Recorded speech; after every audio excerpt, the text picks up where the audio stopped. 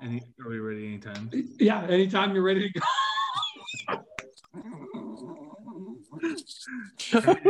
And we're back.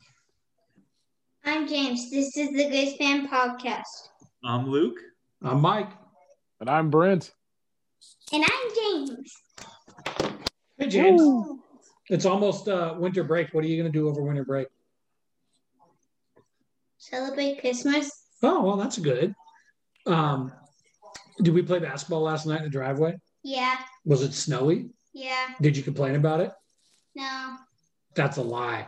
Okay, now that we've established this, who won? Me. So James says he won, but he already lied about complaining about the cold. So I don't know if you guys can believe him. Huh. What do you think?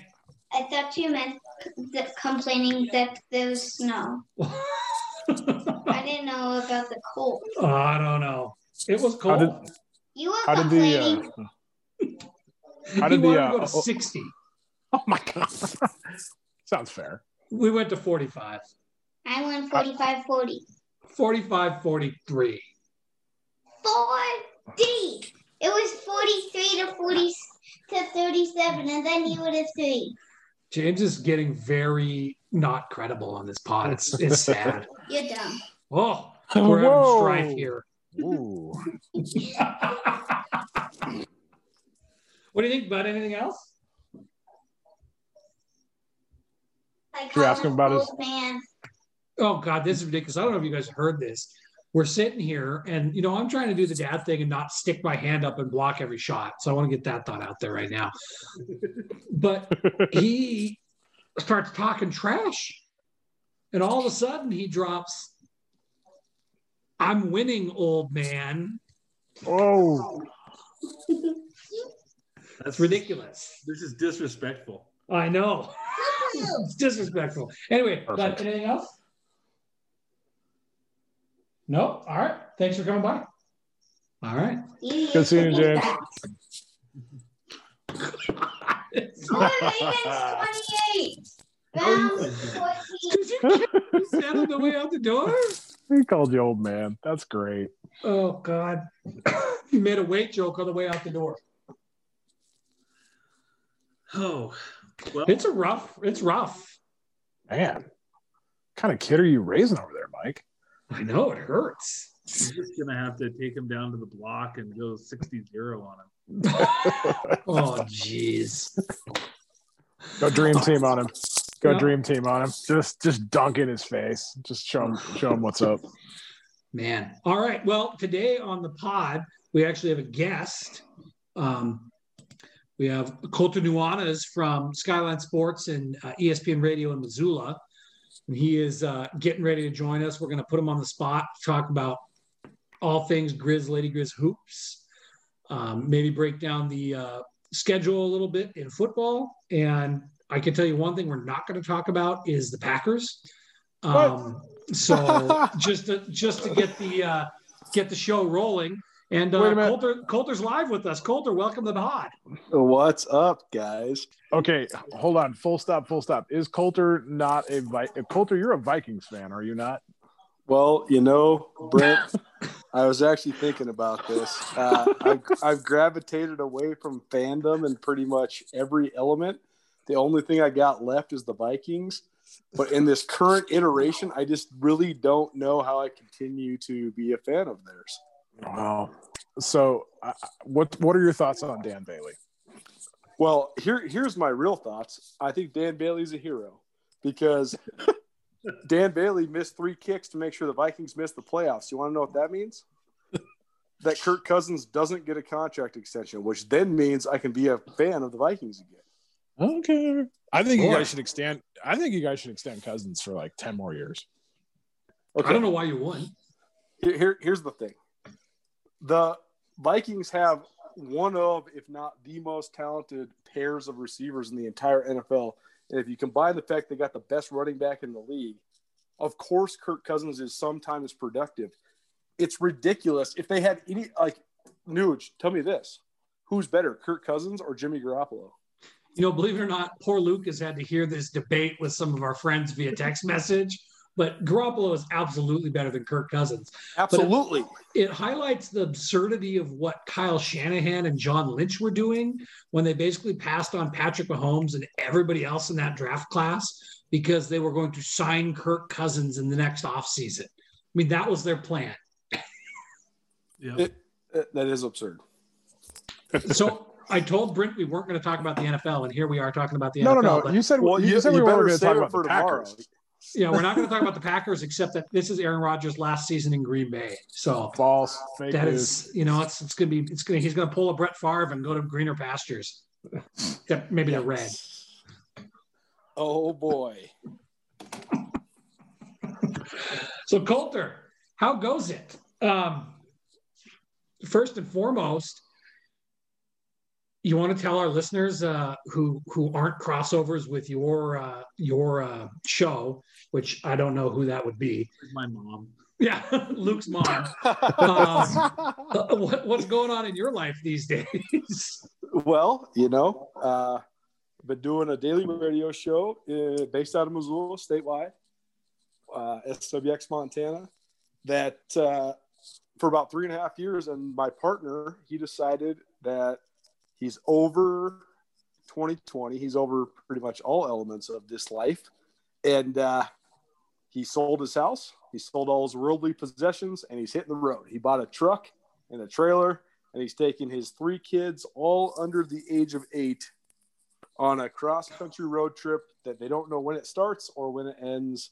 And so I am going to host the show myself, but not really. I'm basically going to have a variety of guest hosts because you guys have both done so many reps now. You guys are both invited. And shameless promotion, Mike's coming on tomorrow. Ooh, now, nice. The what do you call it? The soft opening of Nuanez Now, featuring Mike Nugent on a Tuesday. There you go. Riley Corcoran was on today, so you got big shoes to fill, but not really. But you've got to. You'll go way harder than him. Riley's a professional, but he doesn't want to upset anybody. I don't care. So that's exactly right. Outside of you picking up scrubs from the Griz Fan Pod to fill in, who else do you have lined up? Oh man, Coach Ty Gregorak coming on Friday. Sean Rainey, SWX Montana, is going to make some appearances pretty regularly.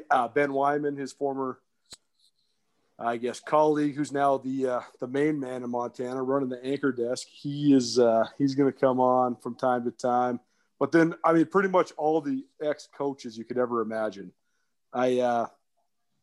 We've been planning this for a while, so I got a long list. I think I got 39 guys on my list at this point, but it'll be good. Both Bobcats, Grizzlies, other or a combination of all of them. That's what's so funny is like Ty Gregorak, he got so scrutinized for going from Montana to Montana State. He's not even close to the first person to blaze that path. There's been so many guys that have done it, including most of the guys that were his mentors. So it wasn't that surprising when he did that to me. But regardless, I got a lot of people lined up. It'll be a lot of fun. But I'm excited to have you tomorrow, Nuge. Well, I just want to know how awkward it's going to be for you to tell the other 38 people that they don't get the show. So if you weren't such a successful independent businessman, you'd be my number one prospect, but I can't do that to your wife and your kids. Journalists make $10 a year.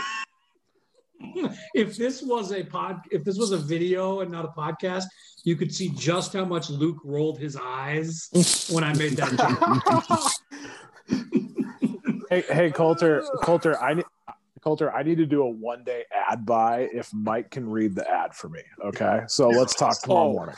Oh man. There you go. I'm selling ads already. We are sold.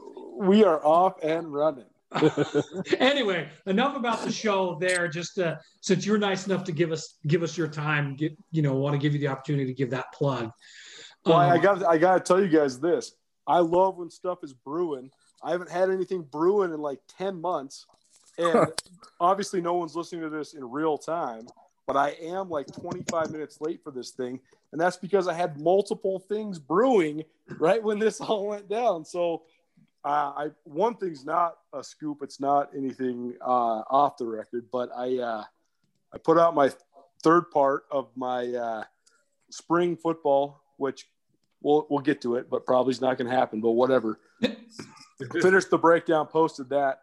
But also, though, I got a little bit of Griz basketball news about to break, and also maybe some Griz football news too. So tease for later, but SkylineSportsMT.com. Ooh, look at Nice that. push. Can you give us a hint, like in a riddle? I'm not nearly as witty or creative as you guys. I got to write it down. Boy, oh boy. So Luke and Brent and I were talking what we want to do on the pod today. And, obviously it's basketball season and it's so weird because, we should have been having a month's worth of basketball games to watch, and just not being able to drop into the Adams Center. And it depresses me if I talk about it too much, but it's just weird. But you actually got to cover their game against the Sisters of the Poor this weekend, didn't you? I did. Yellowstone Christian College, which, by the way, if Montana or Montana State or both ever play them again, I'm absolutely writing a feature about this team and this school. I'm going to take a poll here. What do you guys think is the enrollment of Yellowstone Christian College? I watched your show with Riley today, so I'm not going to answer this question. Okay. I'll say 2,500. I'm going to go. Lucas? I'm going to say 900. 40. 40. It's the basketball team then? 40. They have 10 guys on the basketball team. 40. That's it. They have 40 kids in the whole school. 10 of them are on the basketball team. I was going to say, we're the equivalent of 10% of their student body, the four of us on this pod right now. That's right. So it's a Bible college, a Jesuit Bible college that teaches young people how to be missionaries. So of their 10 basketball players, not one was from the state of Montana. They hailed from 6 states and then 3 international countries. They had guys from West Africa, Cameroon, the Ukraine. I was blown away when I'm looking at their roster before the game. I'm like, excuse me? But it helped them hang a little bit because they had a couple of dudes who were both like 6'9", who could at least try to, combat Stedman and Bannon in the post. So regardless, I know we're going to get to the Griz, but what a fascinating team. Guys from all over the world in Billings, Montana. And this was their 7th game of the season. They do it all by bus. It was their 4th game in 5 days. Like, unbelievable. They went from Havre to Missoula to Bozeman. Havre to Dillon to Missoula to Bozeman, and then back to Billings in the span of 5 days. What a thing. It's incredible. It's incredible. So they're getting a feature story if they ever come back again. Yeah. But no, to answer your question though, Mike, it was in terms of the game experience. I thought watching the action for the Griz, it was fun because it was like watching a practice, but not against air and not against each other. Like when the Griz are going against each other, they know the tendencies, so they're always baiting the plays and they're making steals when they're not supposed to. But and against air, you don't know how the action is supposed to look. But against an actual team, you got a little bit of a view of what their offense is. And I obviously know what it is from watching this, 7th year of Travis DeCuire. But watching it against not air but humans was actually kind of fun, kind of fascinating. But in terms of like the fan experience, in terms of like the energy in the arena and stuff, man, it was brutal. It's like eerie. It's like it's beyond weird. Honestly, there was like less energy in the arena than even just going to a podcast or a practice. So I don't know, man. I guess it sucks that we can't all be there, but until we all can be there, I think that it's kind of one of those like wait and see, because it's not the same experience. Do you think that this is going to like affect teams, like the final product of any team differently than other teams? Like are some teams reliant on fan energy and crowd energy more than another team, I guess? Man, that's such a good question, especially when it comes to the Big Sky Conference. I know we're probably going to get to the Lady Griz, but we've talked about the Lady Griz a lot on this pod, at least in my one and only appearance. But the Lady Griz look to be revitalized. They look to have some confidence back.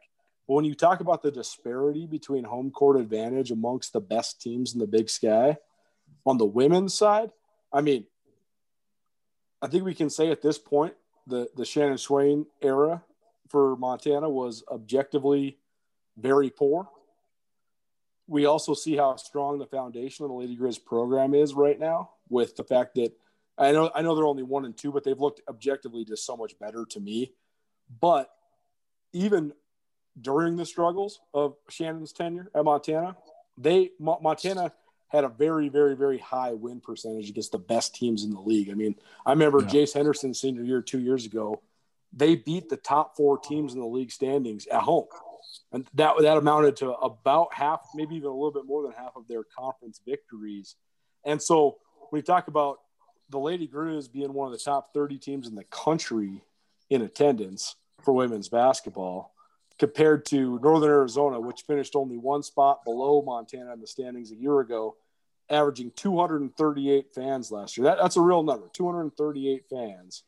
You're talking about a disparity of 3,500 fans on average. And, I mean, the magic of Dahlberg Arena, particularly with the Lady Griz fans, is very, very, very real. So I think it affects them the most. I think that the men are – I don't really know how to discern it, because I think that they're going to have a chance to get more used to it just given their schedule. But I don't know. I think that the Lady Griz are certainly the answer in terms of the teams that are affected the most. But, I mean, Montana State, particularly on the women's side as well, they get really good crowds too.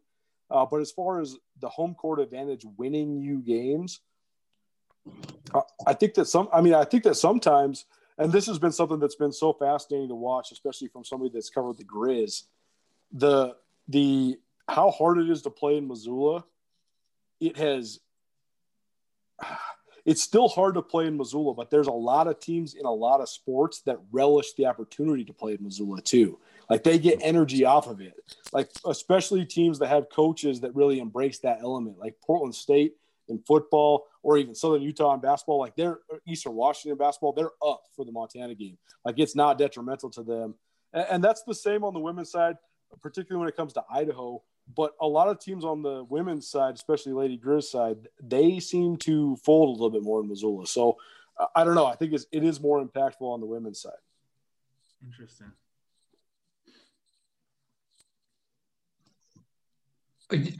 Luke, I think it's such an interesting thought, because I just think as an athlete, obviously I never played sports at a level where you really fed off the fans in any meaningful way, but I have to think that it makes motivation harder. Like, I know that athletes can sit and say, like, no, you're professional, you prepare for the game, But I've got to think that's got to be so hard. I would love to know if, like, freshmen, we've seen, for the men's Griz team, we've seen quite a few freshmen take the court. It's easier for them because they don't have, a few thousand people watching them launch a three or something. If it just feels a little bit more like more intimate and almost secretive, even if cameras are on. Man, that's such a good point. I think it's a dichotomy, right? Because on one hand, I think it's probably easier for them to acclimate initially, but on the other hand, then the coaching staff doesn't get the affirmation to the kids of what they sold them. That's going to be the most fascinating part if we have football with no fans, right? Like, I've talked to Travis DeKeer, head coach for Montana men's basketball, multiple times about this, and he's like, I'm like, how's it going, man? And he's like, well, I mean, you imagine bringing in 9 newcomers, all of whom are not from Montana, and you sell them on the vision of what Montana is, and the number one thing they buy is the community, how engaged we are, and the fan base, and what it's like to play at home. And then all of a sudden, these guys can't leave their apartments. They can't go downtown. They can't go out to eat. They can't hang out with each other. But then they also have to play in front of an empty arena. They don't even get a home game until they've already lost 4 straight, including 2, money games at Power Fives. Like Trav was saying, like, that's a tough hill to sled, man. Like, you sold these kids on all these things, and like, it's not that they think you're a liar, but they don't believe you yet. They haven't seen it. Yeah. And on the men's side, it's like you got guys like Stedman. I guess he redshirted last year. I had to sit out last year, so he saw the fans. But it's like you've got people who might play for 1 year and have this. I mean, they might never experience it. For sure. And that's the bummer, because I think that's why people come to Montana. I mean, above all else, so you could talk about all the different things, but the number one, the 2 things that you can sell kids are support and facilities, and Montana has both of those things, and I think that's why they've had such a long run of success. Colter, have you heard if the teams are doing anything special in terms of, COVID team bubble, sort of unofficial bubble isolation stuff? Oh man, that's such an interesting question too. Lucas, how old are you? I am 36 years old. So you're like a couple years older than me, but like same age group as all of us. Okay. So yeah, in fact, I remember playing against you in intramural basketball, Colter. Buddy. For those of you who never played against Colter, he plays bigger than he actually is in height. He's movable.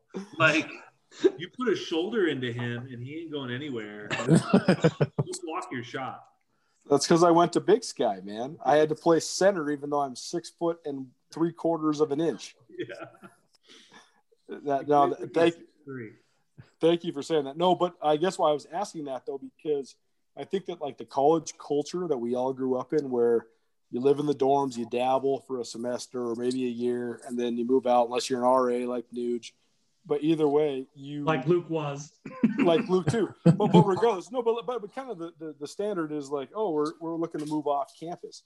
That's not necessarily the case for the student athletes now. They like pretty much the most that they move up, especially the out-of-state guys. When you're talking about basketball, which is all of them pretty much, most of them live in like married student housing, like the Lewis and Clark Village, and so it's largely like dorm life too. And so it's like, these guys were all isolated together.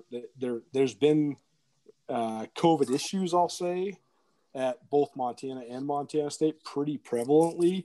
So rather than being in a strict bubble, these guys have just been pretty much encouraged to live like that, live with caution. But they've also had pretty stringent rules. I mean, with the way it goes with college athletics and the way you have to quarantine for so many days, even if you're a close contact, most of these guys have been by and large pretty out of the public for a really long time. So as long as it doesn't get in the locker room, we're good. Well, I mean, if you're talking about the COVID, that's already been in the locker room. Well, I don't think we know how to go into that anymore. So yeah, tread lightly here for sure. Colter, so like as Griz fans with the back-to-back losses to Southern Utah, should we be freaking out or not? Well, let's start with the most basic way of addressing that. In college basketball, particularly mid-major basketball, senior guards always win, period.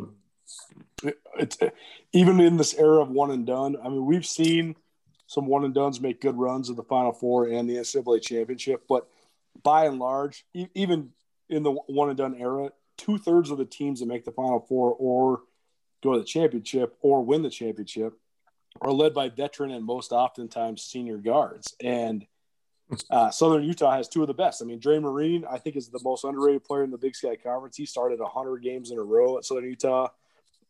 Probably more like 102 at this point, since they played a few since Montana.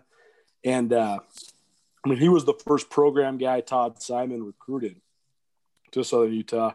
And then John Knight III, I mean, I think he's one of the most talented athletic guys in the league.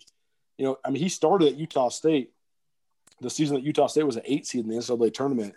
And then he fell out of favor there and transferred to Southern Utah. But, he's big, strong, explosive, athletic. And you talk about that going against a Griz backcourt, which is completely in flux. Even the returners that they have are only sophomores. But most of the guys are new to the program, whether they're freshmen or transfers. And there's no real cohesion there. They didn't understand their rotations. But more than anything, though, twofold. One, I picked Southern Utah to finish second in the league, behind Eastern Washington and ahead of Montana. That's not the way I voted. We vote for the regular season, not the tournament. If you're talking about what I think the tournament's going to be, I'm taking Travis DeCuire all day long, period. Point blank, period. You can talk about the criticisms of the program and the longer guys at a school, you can fabricate some or whatever. But at the end of the day, Travis DeCuire is the best coach in the Big Sky Conference on a neutral court, getting his team ready for a matchup, both schematically and in terms of their passion. He's the dude for sure, no question about it. And I think that I'll always, until proven otherwise, I'll always pick Travis to win in the tournament. But in terms of what I thought the regular season would play out, I voted Eastern Washington 1, Southern Utah 2, Montana 3. And that's just because Southern Utah has largely changed their recruiting model. Todd Simon, he came from Finley Prep by way of UNLV. He ran pretty much the most transfer-intensive program in the league. He stacked up a bunch of pretty quality transfers, but in the meantime, he was recruiting and developing four-year guys, particularly from the state of Utah and particularly from Northern Arizona. Both those places have really good high school basketball. And so that's where you get guys like Mason Fawcett, who is from Silver Springs, Utah, who was the Big Sky Player of the Week after they played Montana. That's where you get guys like Dre Marine, who was from Glendale Prep in Arizona, who's a really good player, state champion there.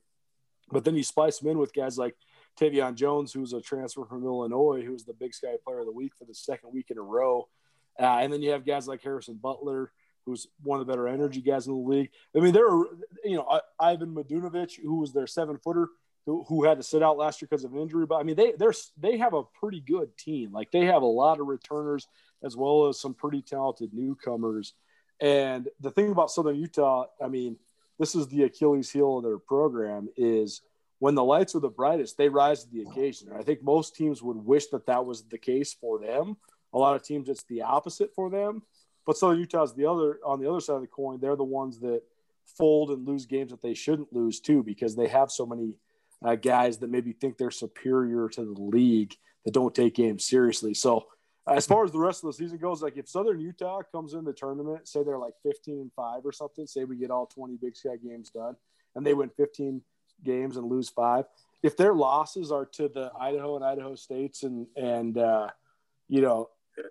even the Portland States of the world, it wouldn't surprise me. And if their wins are over Montana, Eastern Washington, Northern Colorado, wouldn't surprise me either. That's kind of how Southern Utah rolls.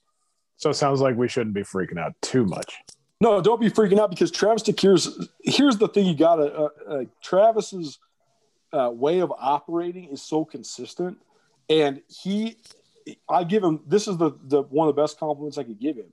He has enough courage and enough belief in the way that he operates this thing that he is doing exactly what would be done in the spot. USC would have been his maroon silver scrimmage. Southern Utah round 1 would have been his first exhibition game. Southern Utah round 2 would have been his second exhibition game. Georgia would have been his conference opener at home, probably against some, Division II or winnable game. And then the game the other night against Yellowstone Christian College, or I guess the other day, would have been his, first Power 5 game. He's obeying the process. He always challenges guys. Here's the thing. He started all 9 guys that are prospectively part of his potential rotation. He started every single one of those guys in the first 3 games. Right. Yeah. So you got 5 dudes who've never started a game in their lives for the Griz. And you have 4 different starting lineups the first 4 games. He's doing it just like you would do it in a scrimmage or against a Frontier Conference team, but he just has the courage to do it against Power 5s and in your conference opener. Now, you could say, is that smart? Maybe you adjust that. I don't know, but he definitely believes in the process. And I think that, here's the thing. you guys all watched it against Southern Utah. The Montana did not play well. They had multiple different errors. They had multiple different weak spots you can point to. But at the end of the day, if they get 3 offensive rebounds, they're 2-0 in Big Sky Conference play, and the whole narrative is completely different. That's a good point. So do you think though, like, so because from here on out until we get into more conference play, it's a handful of these guaranteed money games, if you will, where we're probably going to get rolled pretty good, right? Don't we have a handful of those coming up? And where it's like, do you think that's going to, I mean, obviously it doesn't seem like it's going to interrupt the process, but get into conference play, we're probably not going to have any more wins under our belt, are we? Well, no, but I mean, that's honestly been kind of commonplace anyways. I think the Griz have only had one winning record going into conference play under DeCure. Most of the time it is a losing record. But regardless, just 2 non-conference games left. They're at Washington on Wednesday. And UW's down. UW's only 1-4. They've had some bye games and they've lost them. I mean, they've kind of been down since the whole Lorenzo Romar fiasco. We could do a whole podcast about that because, I mean, I used to have Husky season tickets, and I thought that program was as good as it gets, and they completely screwed the pooch by getting rid of Romar. But regardless, it's a place that Montana always plays well. Travis always wants to perform well in his hometown. And, I mean, I'm not saying the Griz are going to win, but they'll be in the mix on Wednesday for sure. And then the Griz play at Arizona, which is another program that was perennially one of the greatest in the entire country that has somehow fallen on hard times. But, I mean, the Griz are in an uphill battle against both these teams, but they're trying to get everybody healthy. I mean, Derek Carter-Hollinger has been out with an injury. They've been trying to figure out the rotation. Robbie Beasley, their stud freshman, has been out with an injury as well. So they're just trying to gear up for that early January doubleheader against Northern Colorado. But, I mean, I do think that Washington and Arizona are going to be interesting games. Here's the thing. I know they won by 60 on Saturday, but I thought they figured some stuff out, particularly when it comes to their rotation. And I think that'll be a key, just letting guys play with each other and just kind of learning how each other play. Yeah, I'm just going to say this. I hope they figured some stuff out because you said Travis was consistent. And what I saw was that they were consistently shitty in the last few minutes of both the game on Thursday and the game on Saturday in ways that I actually think were not justifiable. Aren't you excited to have Mike on tomorrow? I am so excited, dude. If he goes hard like this would be great, dude. Corcoran does nothing but toe the company line. I need somebody to go hard with me. Are you going to be live on the air? I love Travis as a coach. If this is live on the radio and Mike drops his shit, Mike says shit on live on radio, I'll triple my advertising dollars. Let's go. Well, how many professional settings have you been in with me, and I've never dropped an inappropriate profanity? None. Well, exactly. Well, no one can top the live F-bomb that Philadelphia Eagles linebacker and former Montana State Bobcat Alex Singleton dropped on my show. We asked him, so he played for the Calgary Stampeders for Dave Dickinson for 3 years, right? And he was the CFL MVP. That's how he got his shot in the NFL. But him and Dave used to have a big Cat Griz bet every year. And the year that Singleton won the Grey Cup MVP was the year of the goal line fumble, 2018. And so Singleton shows up to the meeting, and Dickinson, him and Dickinson are going back and forth. But Singleton is telling this story on my radio show as the retrospective of telling this story to Dave, but he's telling it to Bobby Houck. And Singleton drops a completely unfiltered, unabashed F-bomb, middle of live radio. And it wasn't a pre-record where we could bleep it out. It wasn't like we knew it was coming. Straight up F-bomb, only F-bomb that's ever made it onto the ESPN 102.9 ESPN Missoula. So I won't drop the F-bomb, but this isn't about me. So don't get me wrong.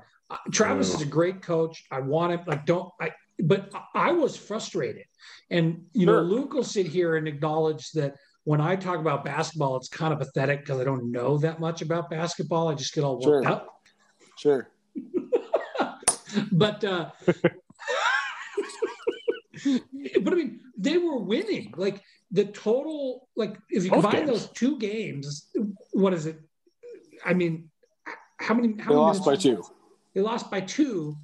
And what percentage of the minutes in those two games were they leading? It had to have been like 90. Well, so I got your exact stat for you. They led for the last 23 minutes, except for the last 50 seconds of the first game, and they led for the last 22 minutes, except for the last 48 seconds of the last game. So they led for 55 consecutive minutes and didn't lead for 1 minute and 30 seconds of the two games. So in the second half, that is. Mike, I would say that the stats Colter just ran out might be encouraging in the context that, we are still trying to figure out the lineup and we are recovering from injuries a little bit. And so after Travis gets his rotations down and we have everyone playing full bore, maybe we beat the team that Colter picked second in the conference. Yeah. Well, don't get me wrong about Colter picking them second. That's a whole nother conversation that we should probably pick apart. But we definitely, the crack social media team at the Griz Fan Pod definitely took note and saved the Southern Utah men's basketball Twitter posts. Oh boy, how about that? To be revisited down the road.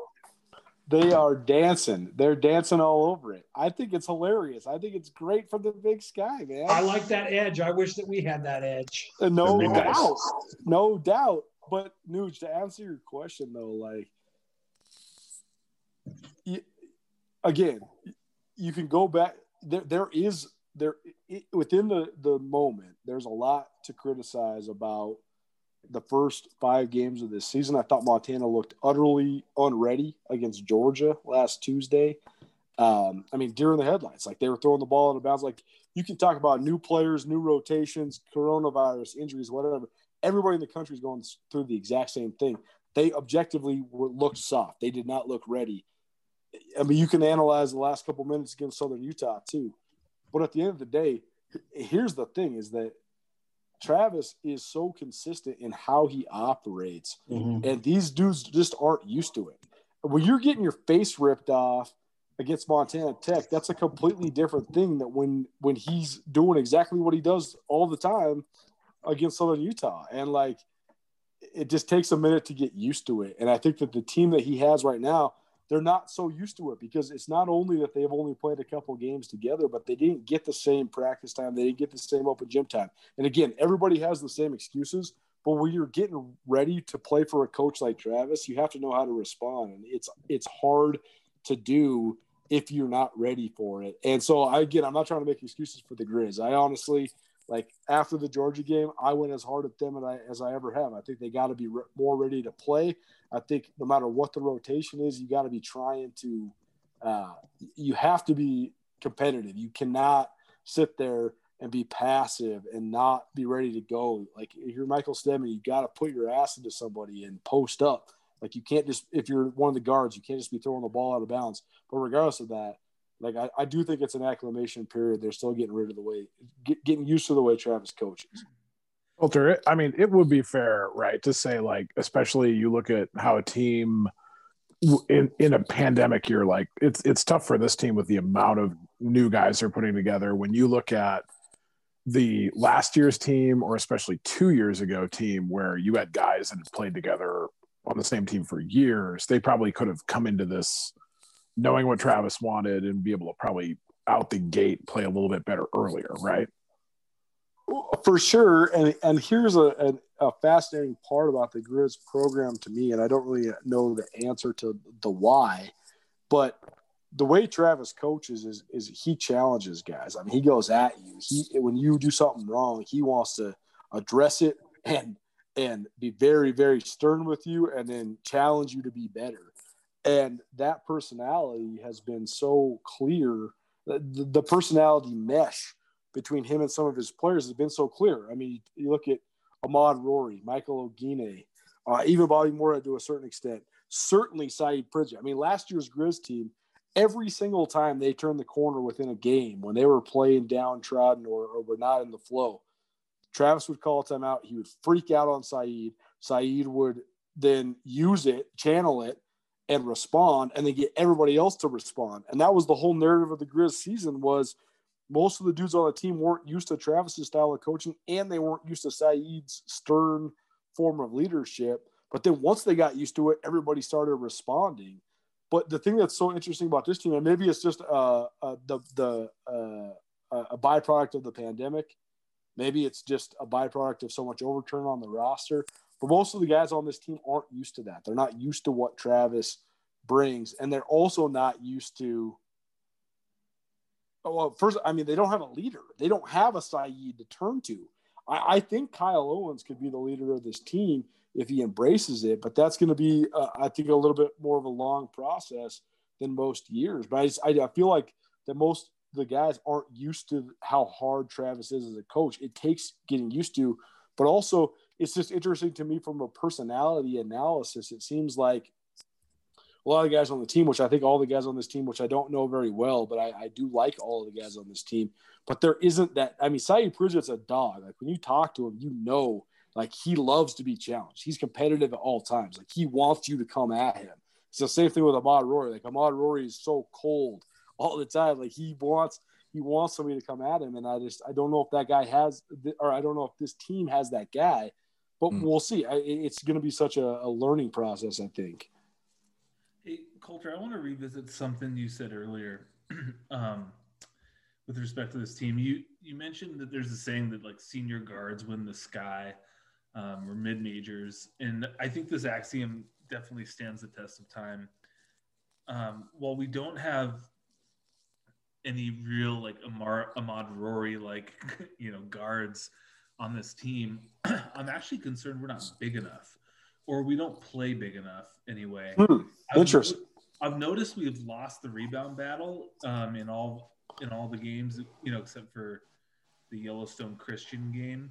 Sure. We're getting crushed on second chance points. Do you think that that's kind of an aberration, or do you think that that's actually concerning at all?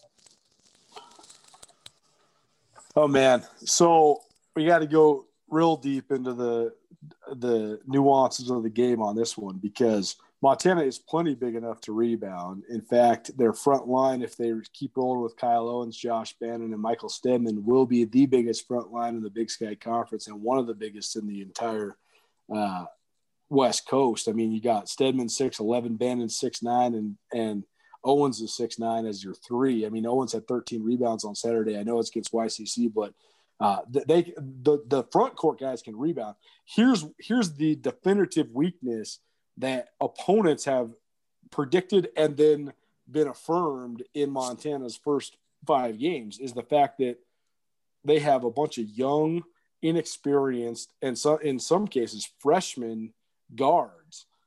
So teams have used a rebounding strategy of sending the guards to the offensive glass. I posted this on eGriz, and somebody was coming at me saying, it doesn't make any sense. Your theory doesn't make any sense because Dre Marine only had 1 offensive rebound in the Southern Utah series. That's not the point. When teams send they send their guards to the offensive glass, it changes the rebounding scheme. I think the common fan doesn't understand that college basketball teams have rebounding schemes. How many guys are we going to send the glass on offense? How many guys are we going to send the glass on defense? Who's responsible for being the main rebounder? Who's going to clear the ball? All those things.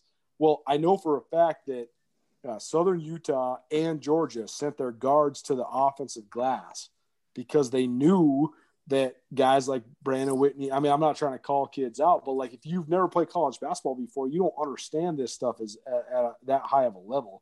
And you're also probably pretty physically immature.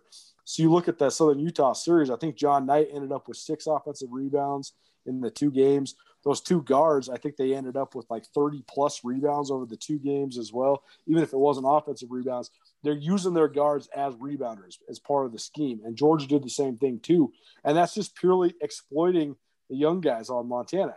I mean, Travis has said it in his post game with Riley in every single game. He said, hey, we just got to keep telling these young guys, this is what block out means. This is what it means to find your man.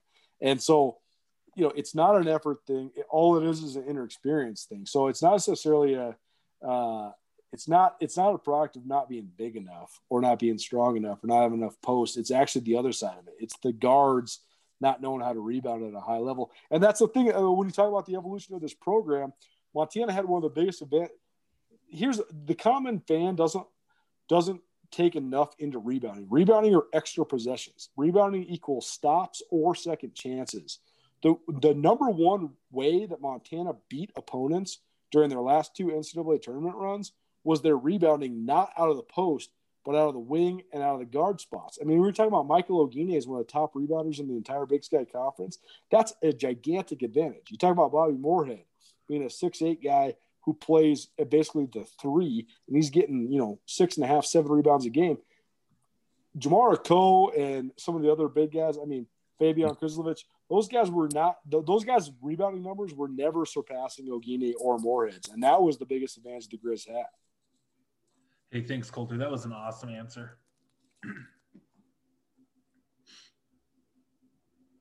So, Colter, like looking at the rest of the landscape of the men's side of the Big Sky, anything stand out to you? Like so far, is it what we expect? I know it's early, but any surprises, like teams that are playing better than you expected or worse? Well, the last time I checked, and as I give you this response, I'm checking again. But the last time I checked, the only non-conference win by a Big Sky Conference men's basketball team was Montana State's win on opening night at UNLV. So we haven't had another Division I win by a Big Sky Conference team, period. The Griz were in that boat for sure. And let me scroll through it just really quickly here. Looks like there's still none. So we're staring down the barrel of another 15 or 16 seed, huh? Oh man, I know, and that's the most depressing part. And oh man, we could do a whole podcast about this evolution too, because the Big Sky teams, they need to play money games to be able to have sustainable programs, but those money games are so often not that winnable, and they can't get teams to come to them, particularly the Montana schools and Weaver State. They really can't get teams to come there. And the disappearance of those home and homes has really robbed the entire league of some non-conference wins, and that hurts your RPI so bad too. I mean,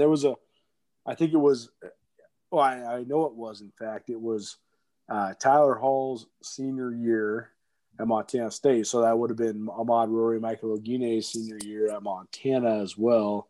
They, the Big Sky, I think, had a close to, if not slightly above 500 record in the non-conference play. There was a lot of good wins.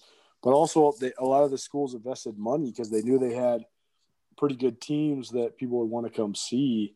And I thought that was going to then result in a great seed for the Griz. And that Griz team, they went 14-4 in conference. And I swear, man, if they would have went 16-2, it would have been the difference between a 14 and a 12. And it would have been the difference for the league too, maybe breaking their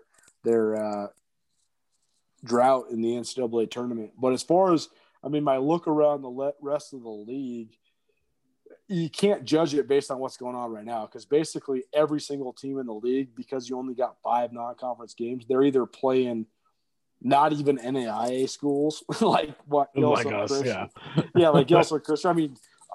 Weaver State played St. Catherine. I don't even know what that is. Ooh. They're playing Bible. Weaver State's home schedule has been St. Catherine and Westminster.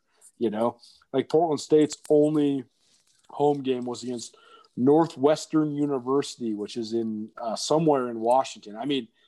If I don't know where these places are, that means they're pretty obscure. And so it's been one side or the other, right? It's been Big Sky versus the Pac-12, or maybe a couple bye games against Mountain West. Like Northern Arizona lost 91-52 at Colorado State tonight. But mostly it's just been, Idaho plays against Gonzaga tonight. Or I guess that game actually got canceled. They were supposed to play Gonzaga tonight. But it's one side of the coin or the other. There's been really no like opponents, and that's been pretty frustrating. So I've just been trying to analyze the teams based on, just an internal level. The Griz were really frustrating the first couple weeks of the year, but I do think that they will turn the corner, especially because of some of the things they figured out on Saturday with their rotation. I think the Cats are pretty darn talented. I think Danny Sprinkle's done a really good job remaking that thing. On Saturday, or on Sunday, excuse me, I got a lot of texts saying, haha, the Griz only gave up 42 to Yellowstone Christian and the Cats gave up 40 in the first half, let alone 74. Well, a couple factors on that note. First of all, the Cats didn't have a game between December 2nd and December 18th besides this YCC game. So wow. Sprinkle decided to basically turn this into their training camp. He ran them to death. He told us that in a Zoom on Thursday. He said, hey, my guys, I want them to be tired. I want them to look tired, and I want them to respond when they're tired. Well, they looked tired on Saturday, and they had a hard time picking up. And Yellowstone Christian hit 8 threes in the first 10 minutes of the game, and all of a sudden they're in it. But the Cats still were up 15 at halftime, and they ended up winning by 40. So that's, here nor there. But they were also without Xavier Bishop, their senior point guard, and Amin Adamu, their junior 2 guard. But I think that they're going to be – here's the thing that the Cats got going on more than almost any team in the league. They look different than every team in the league. Sprinkle's put together a team that's not like a West Coast team. They're not like a Big Sky looking team. Southern Utah has like those hyperactive athletes that Montana's become accustomed to. They're not as skilled, they're not as disciplined, but they kind of look like Griz light. Portland State has this West Coast athletic pressing team. Sac State, they look like they're kind of the big team that you could build when you have that recruiting base there. Weber State is what they are. They've always had the tremendous guards and the great program. Montana State doesn't look like any of that. They have guys from all over the world, guys from Germany, Spain, England, Norway, and then all over the United States too. And so they just look like a completely different team. Sprinkles put his stamp on that. But, Southern Utah has obviously had more success than anybody so far just because they've been able to get a couple of those D2s at home. And then they also have Montana, the 2 wins there. So they have more wins than anybody in the league. Portland State's fascinating because they pretty much had a mass exodus, whether it was because of graduation or the pandemic. But they had 0. I've never seen this before in my life. Looking at the preseason prospectus, they had 0. Count them, 0 returning starters coming in this year. I think they added 12 guys to their roster. They lost Holland Woods. He transferred to Arizona State as a grad transfer. So they are a completely and utterly new look.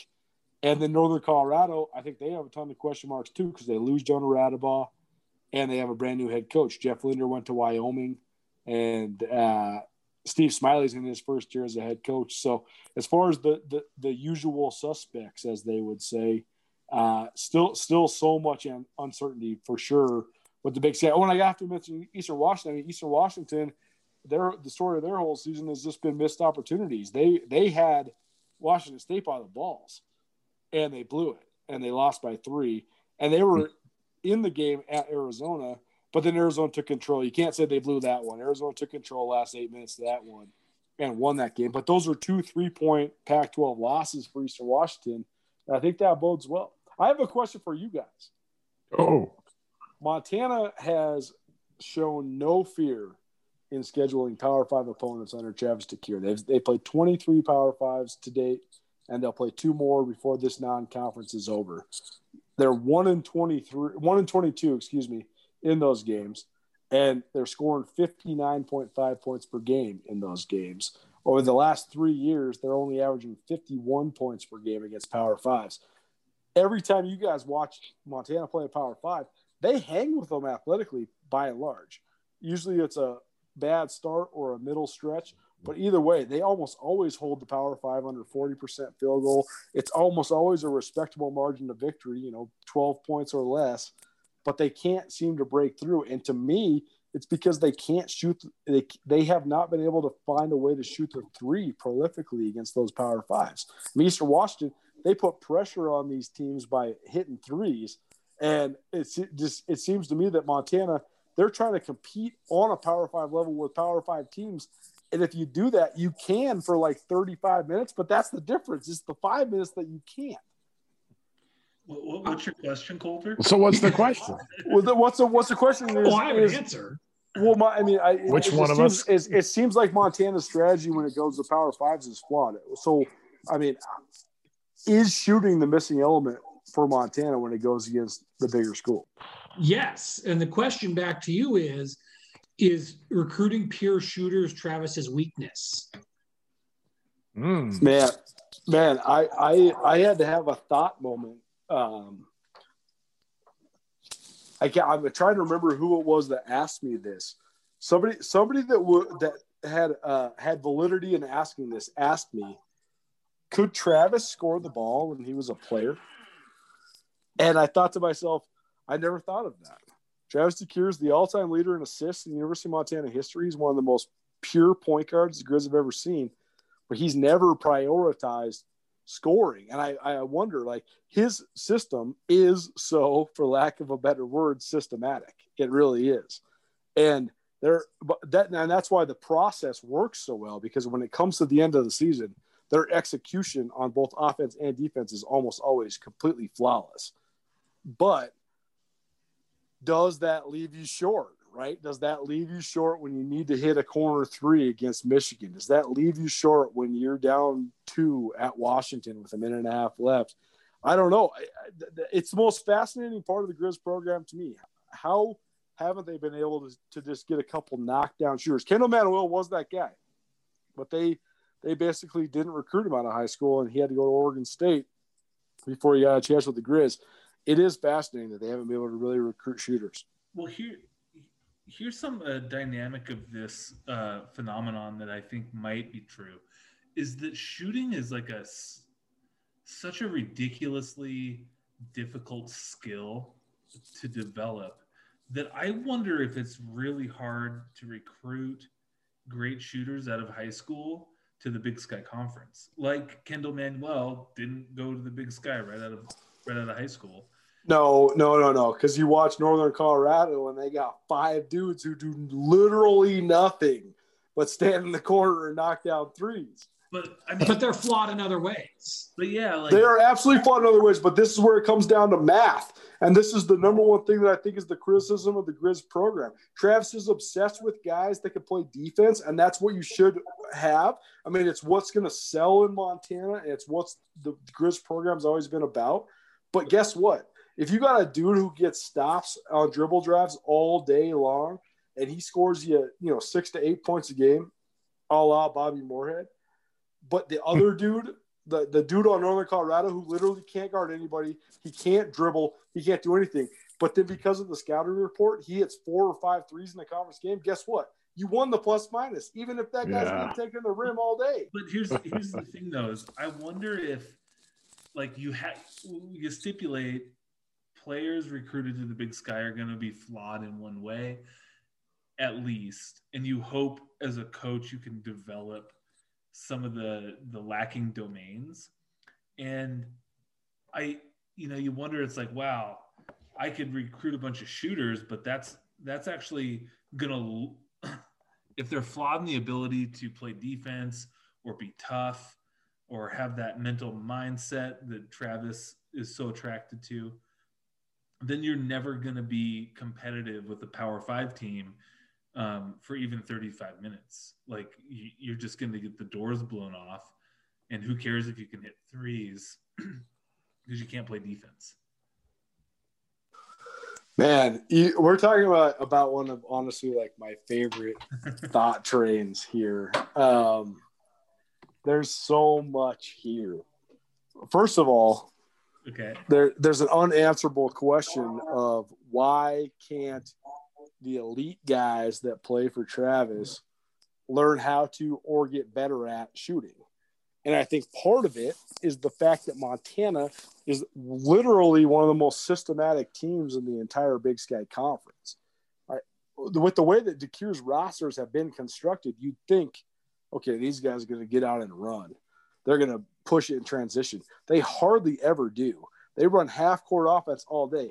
And that's the thing, is if you're a Griz basketball historian, what Montana does on offense is almost exactly what Montana has done on offense since 1988 when Stu Morrill took over as the head coach. I mean, it's the same high-low system. All the actions, Idaho runs them. Weaver State runs them. Why? Because they learned them all from Stu. That's what the whole coaching tree of the whole Big Sky Conference is Stu Morrill's offense. And then you take the pack line defense that Idaho and Montana runs. Anyways, the point is that I think that guys even that enter the program as elite shooters, they get hesitant in their ability to just let it fly because of the systematic nature of the offense. And again, this is only a slight criticism because all of the entire system wins. When you enact it, it wins. It goes to the NCAA tournament. I mean, the Griz have made it to the NCAA tournament 7 times in the last 14 years. That's as good a success as you're going to have as a mid-major program, period. But I think it does limit you when you're talking about playing those Power Fives. I also think it's so interesting, like Lucas, you said that guys that are coming to Big Sky are going to be flawed or limited. I think when it comes to maybe size sometimes, but Division I basketball is seriously so elite now that like the dudes that are coming even to Montana are so good. Like they're the best of the best, you know, like Josh Vasquez was on state championship teams in California. Like Robbie Beasley was one of the best players in the entire state of California. It's all about just like being seen, making it fit. And basketball teams are also just so small. So guys just trickle downhill too. So like you have so much talent in the Big Sky Conference. But also people always ask me like NBA, like how does it translate to the NBA? Well, it's the same extrapolation, right? You have to be so good, even in like the state of California, one of the king states of basketball, to even go to the Big Sky. Just like you got to be so good in college basketball to ever go to the NBA. But I mean, I don't know. I think that there's a lot there when it comes to the shooting woes of Montana. I think part of it is the system. Part of it is how stringent their offense is. But I also think that you should just figure out a way to cultivate and recruit shooters for Minn State. I think that's one of the biggest things that they've been missing is they recruit all these awesome guards from all over the place, and they're all slashing combo guards that can run offenses and press, and they're so athletic. But why not just get a couple Montana guys who, they don't have to ever be impact players until they're redshirt juniors, but then who can just sit there and knock down threes in the court? I mean, Layden Ricketts for the Cats last year, for example, guy couldn't guard anybody. He's the biggest defensive liability in the league. He would tell you that. He would tell you that right now, straight up on this podcast. He would tell you that. But guess what? He averaged 9 points per game because Harold Frey dimed him up for 5 threes a game, and he was good enough to make 2.5 of them, and there it is. And like I just can't – and he's from Livingston, Montana. I just can't believe that that's not a more replicated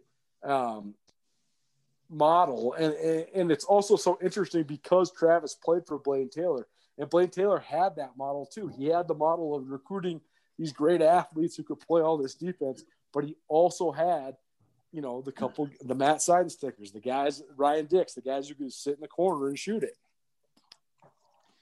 Isn't there, a young guy who's doing pretty well at Utah State who, oh man, lived in, Missoula and, was actually committed to the program at one point? Is there somebody who's a shooter out there? Oh man.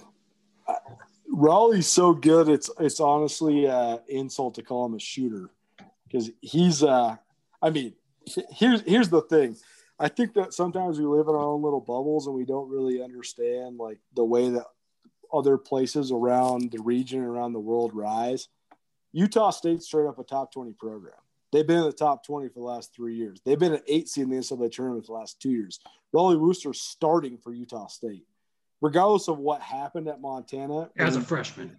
Exactly. And regardless of what happened at Montana when he decommitted or whatever you want to believe, I mean, the story is way more convoluted than anybody could ever understand. But at the end of the day, the kid took an opportunity to go be a starter on one of the best teams in the country. So, like, I don't know if Montana was ever actually in the mix. They were in the mix because they had him on the hook when he was 14 years old. But, like, in reality, this kid's pretty darn good, man. I mean, he's clearly above a Big Sky player. That's for sure. I mean, he's stepping on the court, against the same Power Fives the Griz are playing, and he's completely controlling the action.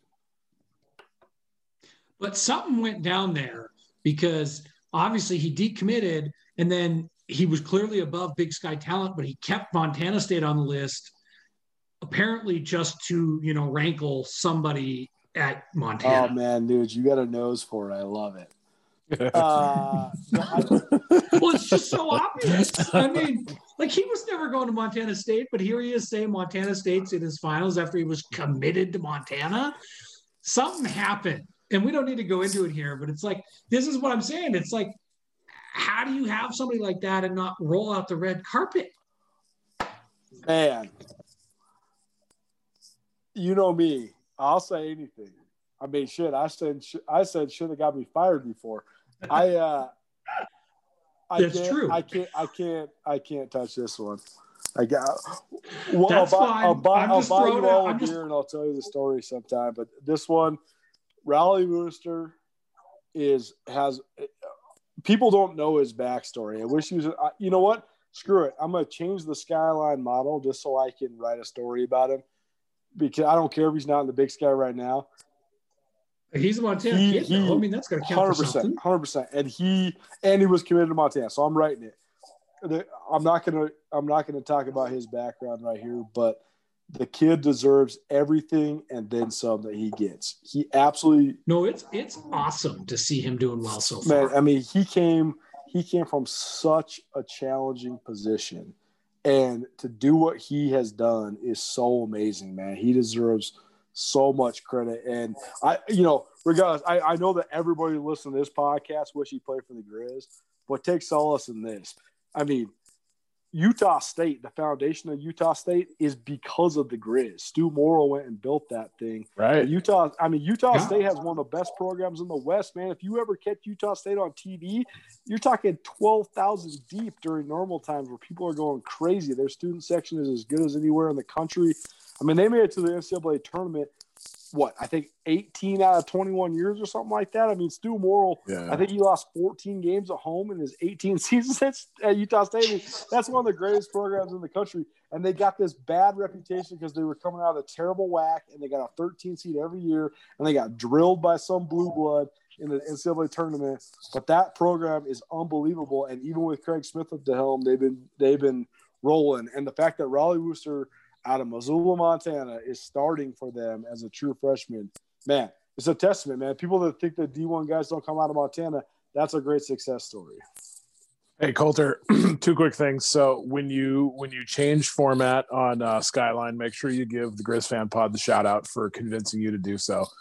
And secondly, I sent a quick text to a teammate of Travis DeCure's to confirm if he was the guy. Games on the line, the shooter. But like a true competitor, his former teammate and ongoing friend said, he was until I got there. That's so good. So that's so good. Not a lot of help there. Well, that is such an awesome answer. That's like such a competitive athlete. Like, yeah, until I got there, he was. Another shameless plug. Our first Griz Greats series, which actually Nuge was one of the main sponsors of, the Blaine Taylor episode. Blaine Taylor talks about coaching under Stu Morrill and then taking over for Stu Morrill, and also talks about recruiting Travis DeCure. And he tells a great story. I won't spoil the whole thing, but he tells a great story about the first time he ever saw Travis, and how Travis was showboating a bit, and how Blaine was real nervous to take the recruitment back to Stu Morrill, and said Stu's gonna hate this guy. I don't know if he's gonna like him, but either way, like you said, Brent, a lot of competitive juices still flowing for the former athletes. Nice. Well, maybe this is a good time to shift over to the Lady Griz side. Yeah, let's do it. Hell yeah. So, I mean, Lady Griz, it's interesting. And Colter, we got you on here to talk all things Griz. So, I mean, had a good home. I think it was a home game win against North Dakota, where North Dakota had a pretty big post player, and then just yesterday or 2 days ago, they go on the road and they played number 25 Gonzaga, and I mean, they took them all the way to the wire. I mean, it was a 2-point game in the fourth quarter. Oh yeah, a game that nobody expected the ladies to win, but I I mean, a lot of good press about team chemistry, team organization, how things are going.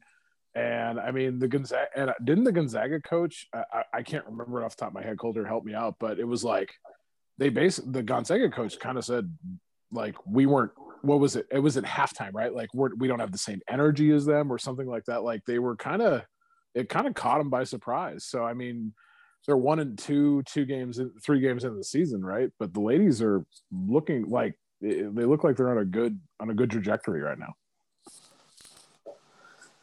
When you're analyzing coaching and someone's coaching tenure and their potential coaching extension, or retaining their job, the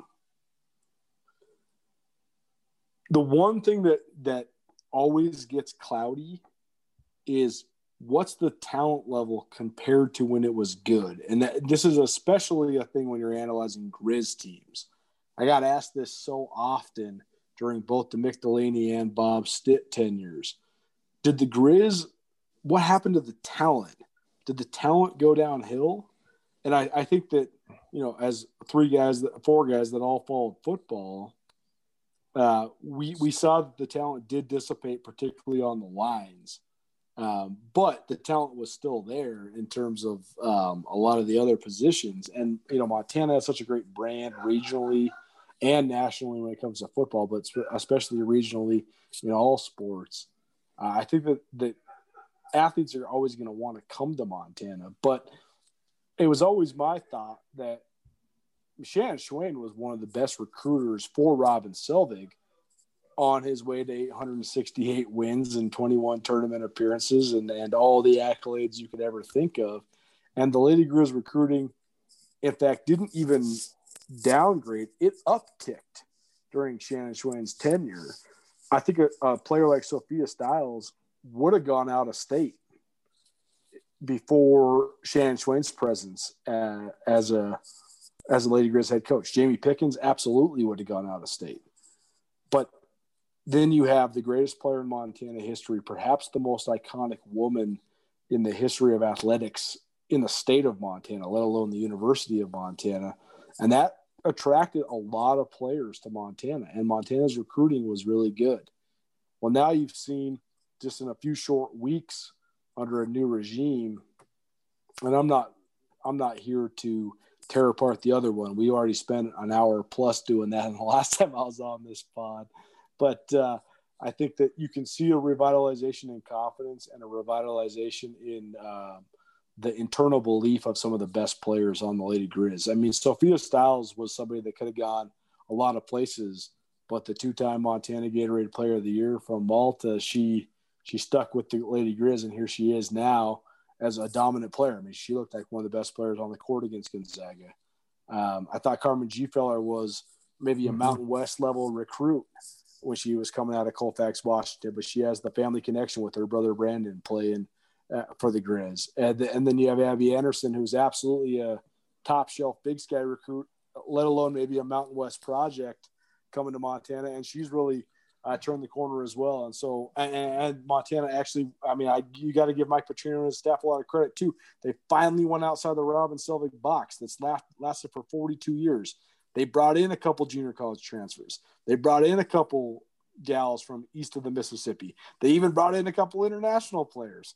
And they finally brought in somebody that wasn't just from the Pacific Northwest, mainly Montana and Idaho, to contribute to this team. And here they are. I know they're only 1-2, but they've looked pretty darn good, particularly in the win over North Dakota, but also in taking Gonzaga down the wire, only losing by 7 to a top 25 team. I mean, they were leading that game at the last media timeout. So they're right there.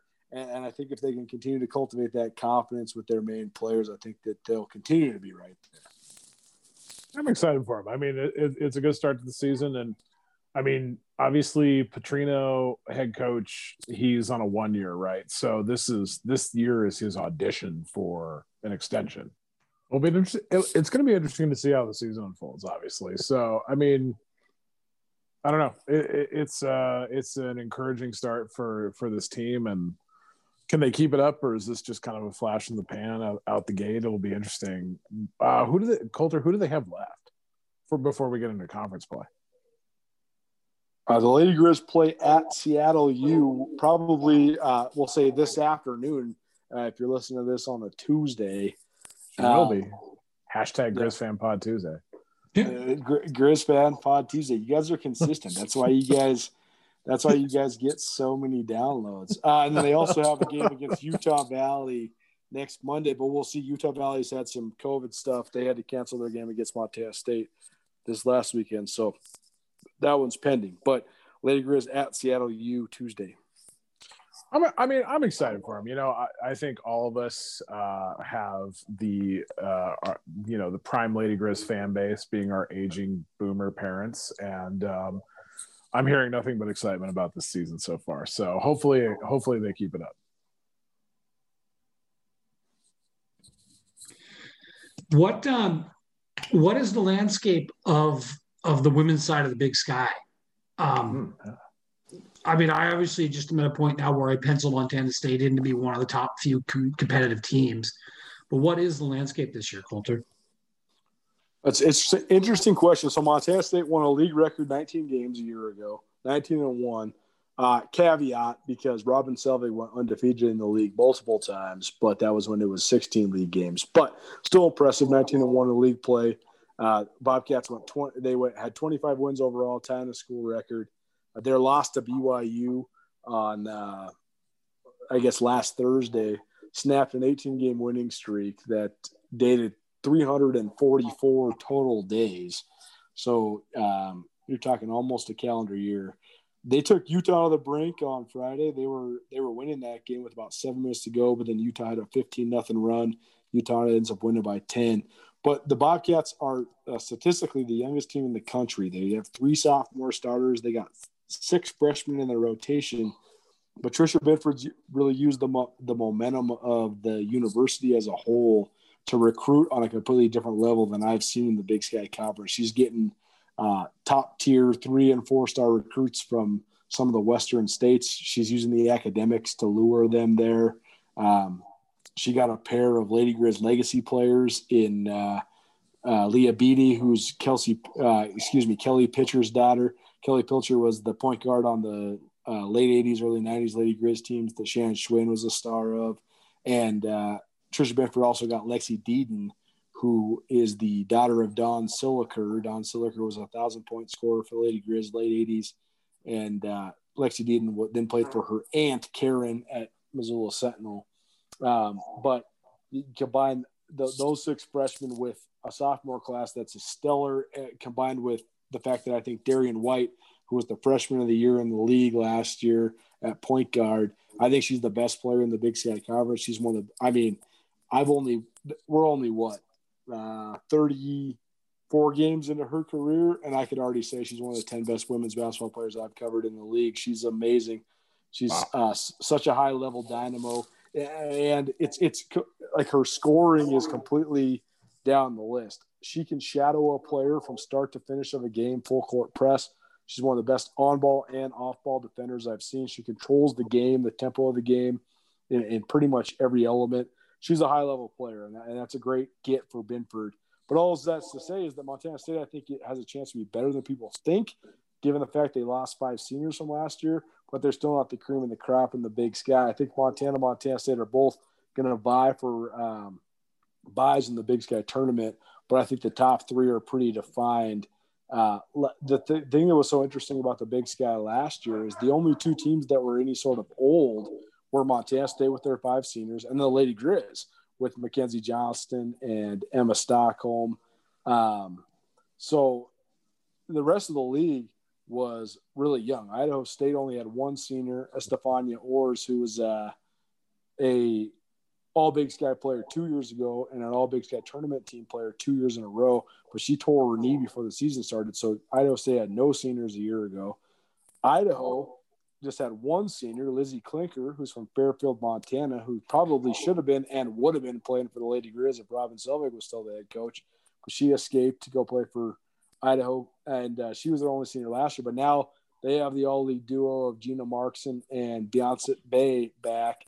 So I think I voted Idaho. Idaho State 1-2 in my poll. I think that when it comes to regular season and the tournament, those are the two best coaches when it comes to both scenarios. But then NAU's the upstart. I mean, talk about Montana connections. All of these schools have Montana connections, but Lori Payne from Havre, the head coach at NAU, and she was a great player at University of Washington and then built it up at Seattle Pacific, and then she's been at NAU now the last couple of years. But they were right there last year in the top 4 teams in the league, and they return everybody, including the preseason MVP in the league and Karika Rashid. So I have Idaho State, NAU, but I think Montana State are both right there too. And if you have some of the best players in the league in basketball, as we know, if you have one of the best players in the league, you always got a shot. And I truly think, especially in women's basketball, when that player is your point guard and they can play on both sides, you really have a shot. And I think that Darian White from Montana State and Sophia Stiles from Montana are the 2 best point guards in the league. So that, I mean, really, I might have voted Idaho State and NAU, but I think those 2 young ladies could absolutely lead the Cats and the Griz respectively into the top 3, top 4 in the league. All right. Well, for austerity's sake here too, I've got the TV on as I'm watching this, and Cleveland and Baltimore has just finished playing a game that will go down in football meme history, where Lamar Jackson has had to leave the game at least twice to go poop, but came back in to throw game-winning touchdown or just big game-changing plays. So they're reporting the poop. The memes on Twitter right now are on fire. So the headlines are Ravens dump Browns. So there you go.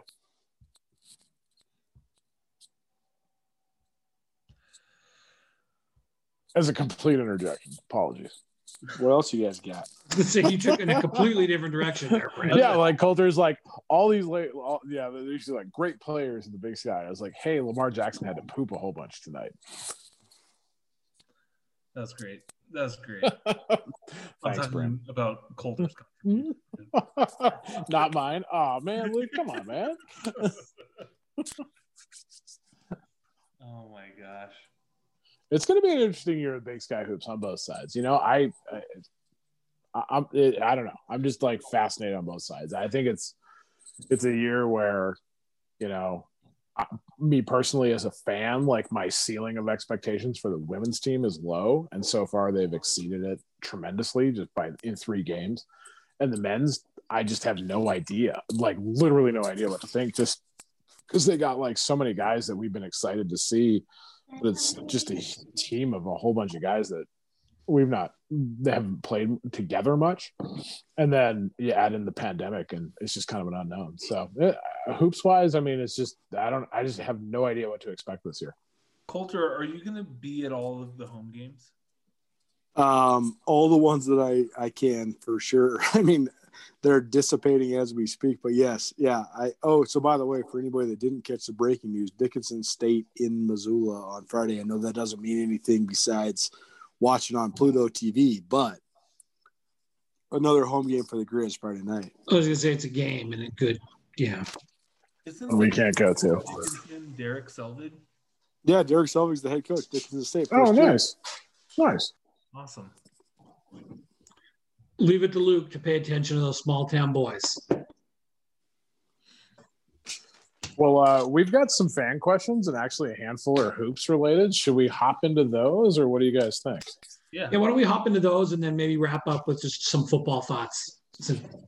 So it is signing day on Wednesday. How crazy! That's what we were kind of wanting to talk. Maybe let's talk signing day, then do questions, and then So Colter, we're kind of obviously there's not a ton of football news, but then there's always football news. Like obviously Matt Nicholson left.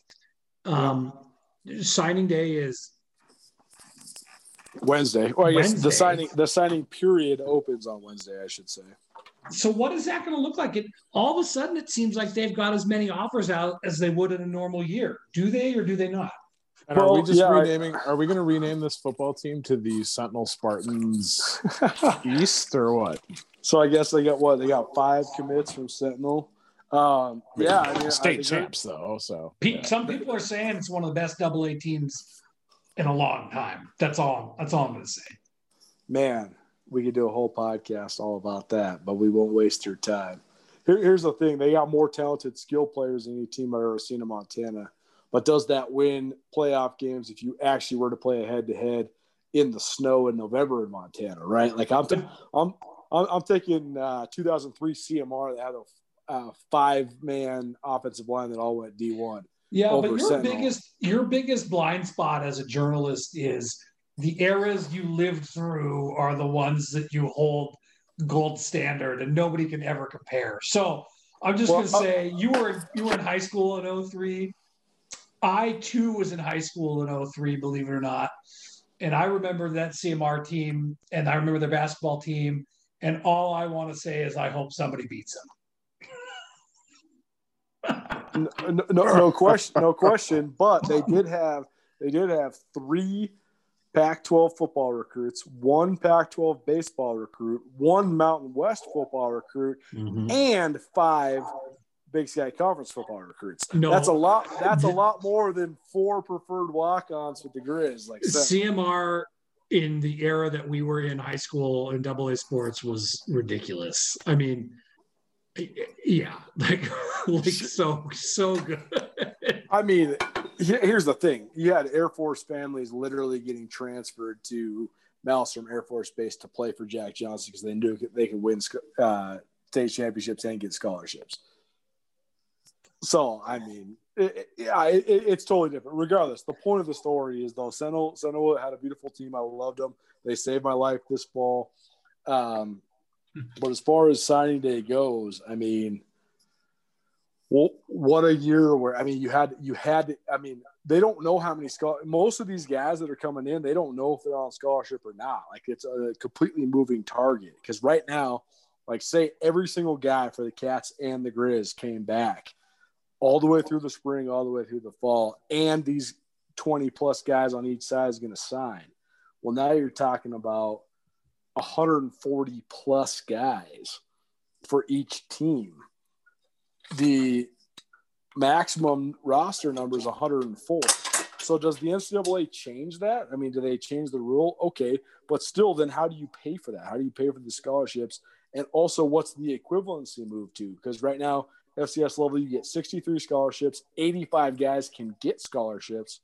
So do those numbers move? So there's a lot of moving targets. Like, how many guys are going to graduate and want to move on with their lives? How many guys are going to get hurt if there's any sort of a spring season, whether it's in games or in practice? How many guys are going to, get homesick or get sick or whatever it might be? There's between now and September 1, that's when these next recruits are going to be coming in, is in September.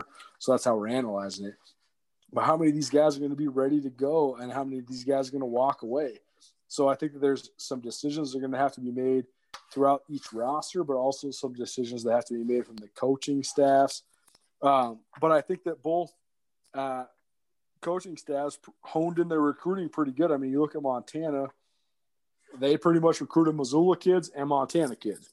And they have 3 out-of-state guys. That's it. One of whom's older brother plays on the team, and Ben McGorry, his older brother Jacob. Those 2 are from Cheney. But, I mean, ironically, right? Sermon's kind of an out-of-state guy. I mean, don't get me wrong. I understand that he started half the games for Sentinel this year. But, I mean, he came to Sentinel because Washington wasn't playing football and he wanted to play for the Griz. So, I mean – For sure. And he's got family legacy. Not only his older brother, Cy, playing on the team last year, but his uncle David was a inside linebacker for the 95 national champs.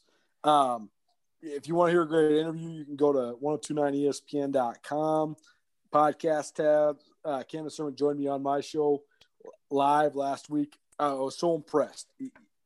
Honestly, it's funny because you think, okay, what can you really get out of a recruiting interview? Well, if you have the boilerplate and you've been doing it a long time, you really can gauge the personality of kids.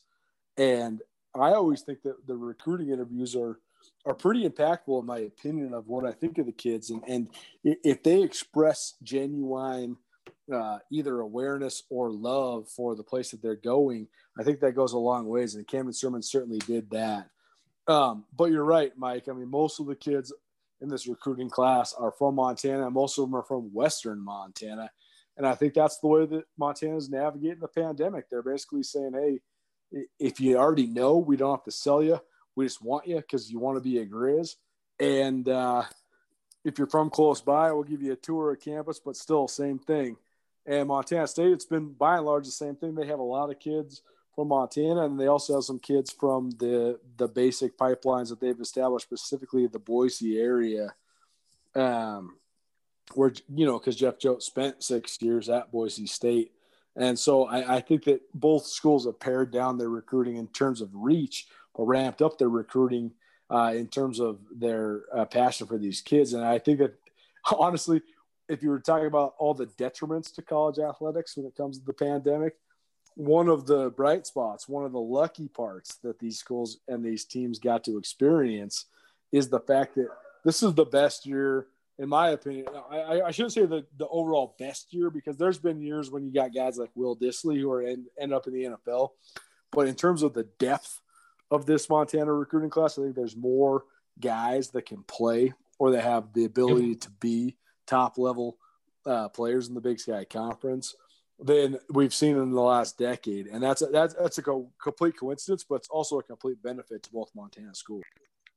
Yeah, no, definitely a good year for AA. I would agree with that. I was wondering if, it is fortunate that we have so much talent this year, but is it like a COVID travel recruiting issue, or is it that we're going to have so many returning players on scholarship that it's kind of nice to be able to recruit Montana kids in this like sort of scholarship offering gap year? Well, define your question a little bit. Okay, let's pretend this is the worst the worst class of Montana athletes of all time.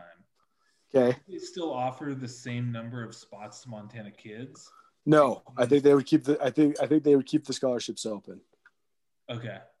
And the other thing to remember is that, and this is a completely moving target and completely arbitrary at this exact moment, because again, they don't know how much scholarship money they have, and they don't know how much scholarship money they can offer. But as of right now, this recent run of Montana kids that the Griz have been on since the state championship games completed, I'm not so sure that any of those guys have definitive offers. I'm not going to say they're preferred walk-ons. I'm not going to say that they're not going to get money. They might get money. But as of right now, I don't think that guys like Cameron Sermon, Soren Seabrud from Sentinel, all the the kid, the Sloan McPherson kid from Savage, the Corby Mann kid. I don't know if those guys have been officially offered any money whatsoever. And again, that could be a caveat because of the state of affairs right now. But you're also talking about like it's all in flux. Okay. But objectively, I think this is a really good class. I think there's a lot of things that have moved in the favor of Montana kids being good recruits. I think that there's a whole bunch of different factors. I think, first of all, I think that coaches in Montana in high school have told football players for all of eternity, you better run track. But I think that a lot of football players ignored them and played baseball or did nothing. And now I think the guys know, if I throw down some track times, I could get elevated offers. And that's what you see from all sorts of guys. Jace Kluswich coming to the Griz, Neil Daly going to the Cats. These guys, they have good track times that made them pretty prestigious recruits. I also think that this group of Montana guys did a good job individually of using the resources at their disposal to get their names out there. You talk about Huddle and Twitter and all these things, like Kenneth Iden, who's going to going to the Bobcats, who was the AA defensive player of the year last year as a junior. He marketed himself better than any Montana kid I've ever seen. Like, he went to multiple camps, but he also had multiple different highlight videos and multiple different things he could put out there to the world. And I think it helped him get recruited at a higher level than a lot of people. And I also think that the way the recruiting game evolved, because coaches don't have the ability to go out and see kids, because they're not on visits or on planes or traveling around, watching games, I think that a lot of kids in rural areas got recruited at a higher level. I mean, in this recruiting cycle, for example, you saw Northern Colorado coming to Montana, offer some kids. That's the first time I ever seen that. You saw Northern Arizona coming to Montana and offer some kids. That's not completely unexpected, particularly because Robin Pflugrad and Aaron Pflugrad are on the staff at NAU. And it's also not expected that Ed McCaffrey comes up here and offers some kids in Northern Colorado, too. I mean, one of his assistants was a former Missoula Osprey. He unfortunately passed away this offseason. But that's here nor there. I mean, that assistant led him to recruiting some kids from Montana. So, like a kid like Kellen Dietrich, the DN from Havre, he had offers from both Northern Colorado and Northern Arizona before he committed to the Griz. But then you also saw some kids get pretty elevated offers compared to in the past. You know, Kenneth Iden had, I think, 3 FBS offers. Dylan Rollins from Sentinel had 6 FBS offers plus a preferred walk-on to Nebraska. So I think because coaches had more time to evaluate film and kids had more time to put that film in front of them, you also saw an elevated recruiting profile for the Montana kids. But make no mistake, even circumstances aside, I thought this class for Montana was really good. I think that both programs have 8 to 10 kids each coming in, regardless of what their scholarship status is, because, again, that's all in flux, that can be contributors. Man, that's exciting. There's nothing like more like fun about a Griz game day or even a Cat game day than seeing a roster of Montana kids. That's awesome. Well, I think that's Bobby's plan, right? Like if Bobby Houck had it his way, he would have like Carson Rostad or Chris Brown as a quarterback. Yeah, probably. Jackson Lee, or insert another Montana running back as a running back. Gabe Sulcer and Mitch Roberts and TJ Roush and these guys as the receivers, and then all the Montana linemen, right? I mean, Bobby's no dummy, man. Like, he knows how to do it. Like that 2009 team, the 2009 Griz team, like you're talking about almost every dude is from Montana. And when it's not a politics thing, when they really did win it and they're from Montana, I mean, that's how you get 26,000 people in that stadium.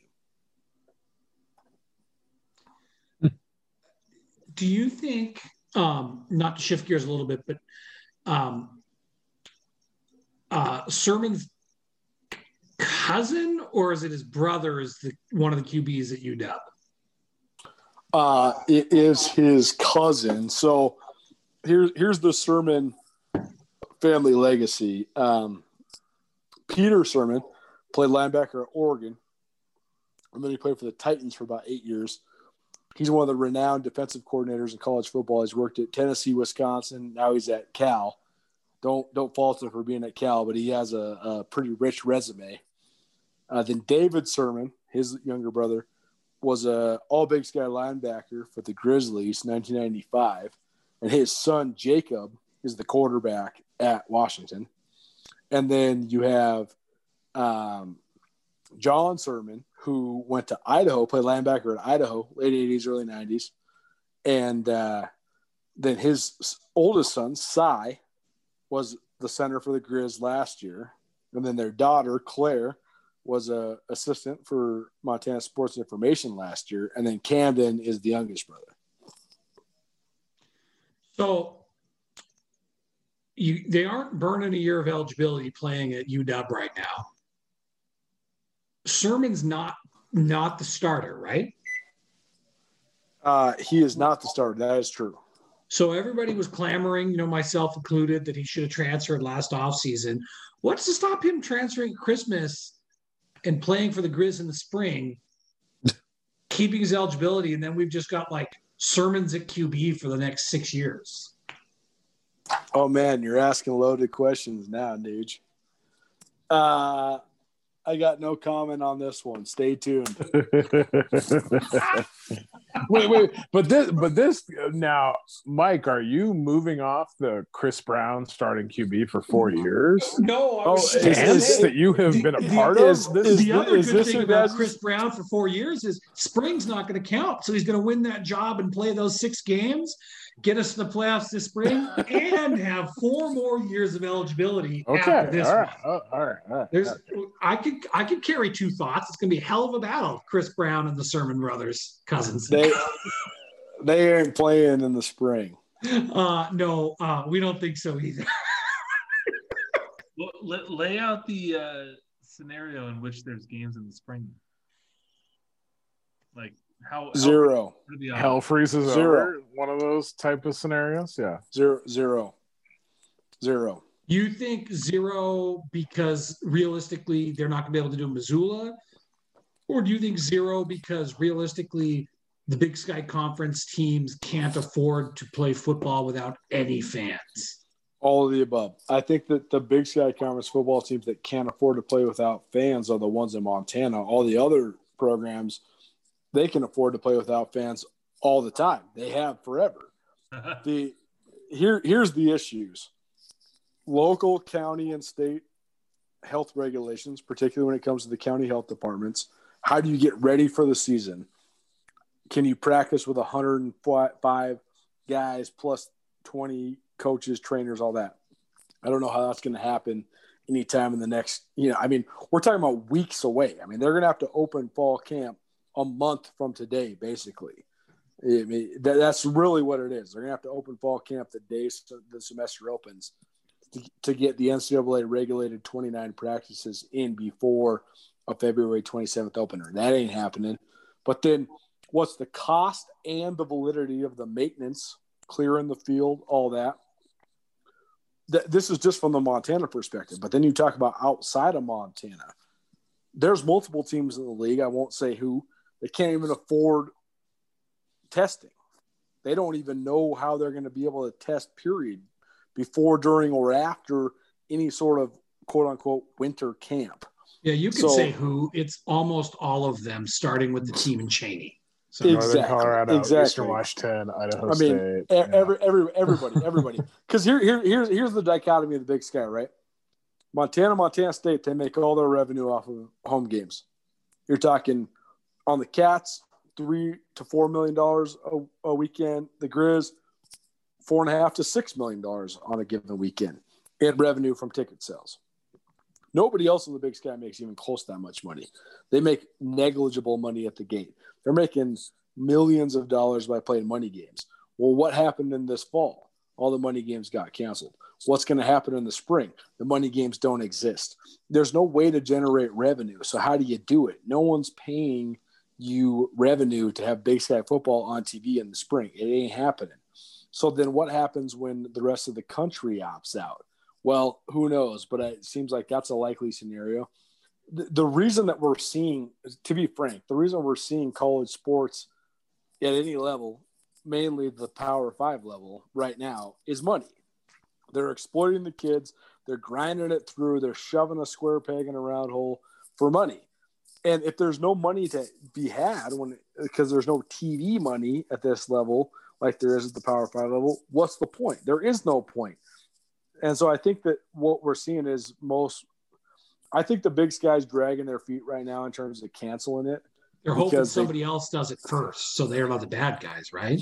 Exactly. And I think Montana State will be the last to cancel because they want to just have a couple games on their schedule just for some sort of warm-up or whatever. But the validity and the integrity of the spring Big Sky football season is it's non-existent to me.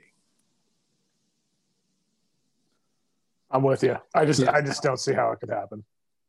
No, the last time we recorded, I mean, Brent's kind of been there more or less, but we kind of came to that conclusion because, we had Andrew Schmidt on and he was just talking about what on earth would be the motivation of a player to do it. Like they should all opt out, but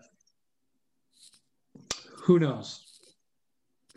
So a couple other football related things that I think we get to, but Brent, why don't you pull up the questions? Let's do that. All right, so I'll get Twitter up here. I think we got a few on eGriz as well, but Twitter questions. We got some good ones, actually. I feel like. All right. Okay. Let me see. Brian Marceau of Tubbs in the Club had a Colter, you'll appreciate this question. Can you detail how spectacular it was in 2017 to 18 for Montana State to have Brian Fish to have 3 future pros, Hall, Blevins, and Frey, as well as a future Pac-12 starter in Bonton at Washington State, and still just finished 6-12 in the Big Sky after a 4-0 conference start. God, we need a whole podcast for this. I mean, Christ. So let me ask you guys a question, because I just chronicle this stuff because I love history and I want people to remember, and I think that journalism is essential to American society, and I think holding people that get paid state money accountable is essential. You guys are fans. If I told you could have a head basketball coach that brought in multiple guys who were going to go pro, who are unabashedly entertaining to watch, and you're going to watch an 89-83 basketball game every single night, but your team's going to lose 2 out of 3 games, what would you say? No way. No way. Give me that ugly team. Give me that ugly team that wins. That's me. Oh yeah. No, I mean, I would not trade what we've done the last, 10 plus years around here for that. Oh God. I mean, Colter, what's your answer on this? You're setting it up like there's another side. Well, here's the thing. Here's the other side is, if you're going to be Montana State and you're going to be 1 game above or 1 game below 500, this is not an exaggeration. Besides that season that Brian is referencing, there's been 2 seasons out of the last 17 years where Montana State has been other than 1 game above 500, 1 game below 500. That's all they are. They're a 500 program. They finished 4th or 5th in the Big Sky every single season except for 1 Brad Hughes year and the first Brian Fish year and that year. That's it. They are 4th or 5th in the Big Sky. They are 500, 1 game above, 1 game below, period. Doesn't matter who the coach is. So if you're going to tell me I could have Brad Hughes junior college program where you got a bunch of sporadic guys who are grinding out and playing good defense, and Brad's freaking out and yelling down your throat, and you're just going to have this exact same result every time, day in and day out. Or you could tell me I could go 500, or maybe you'd be 1 game above or 1 game below, and I can watch Tyler Hall and Harold Frey. I'm picking Tyler Hall and Harold Frey. Well, yeah, in that context, yes. So to bring it back to where this question started, you think it's the public employee's obligation to provide a compelling thing to watch if they're just going to be 500? Well, here's the thing though. Here's the thing though, Lucas. You joke, but at the end of the day, this is all about revenue. If you're going to go 16 and 15, and that's just a given because of the amount of resources you allot to basketball, if you can sell 2,000 more tickets because Tyler Hall and Harold Frey play on your team, then that's absolutely worth it. And that's what Montana State did. And Brian Fish, he sold 2,000 more tickets the first 2 years of Montana, 200,000, the first 2 years of Montana State than Brad Hughes did. So, that is when you are what you are, and that's what you're investing in basketball, it actually is worth it. From a fan perspective, absolutely not. You want to win, period. But there's no question that more people are going to Bobcat games because Tyler Hall and Harold Frey played there. You guys, tell me, out of the 3 of you, guys that follow the Big Sky Conference, watch Big Sky basketball, name me a player from between 2005 and 2015 from Montana State. Carson Durr. It's a good one. Who was the coach's kid? The coach's Casey son. Durham. Great. Durham, you guys named 2 Montana walk-ons. Congratulations. Nick Disley was there. So was yeah. Oh, there was a Disley. Yeah. Nick Disley. See, we're locked in. Locked in. I was going to say they did a lot better than you thought they would do right there. Can you guys name one of their all Big Sky players over the last 15 years besides the guys fishing? No, I can't. No.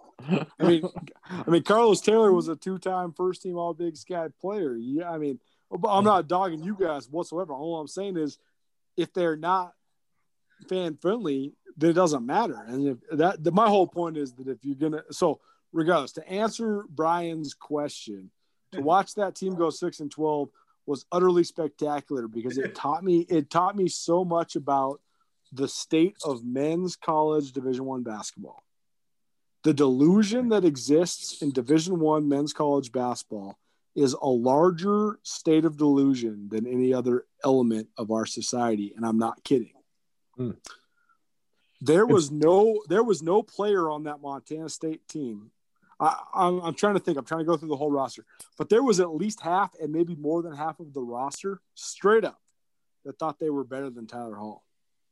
They thought they were better than Tyler Hall. The whole thing was so toxic because dude, they had two guys. Listen to this. They had two guys that declared for the NBA draft early when Tyler Hall declared for the NBA draft because they thought they were better than Tyler Hall. These guys had never started a Division I college game. These guys were junior college transfers to a 6-12 Montana State team, and they thought they were going to league.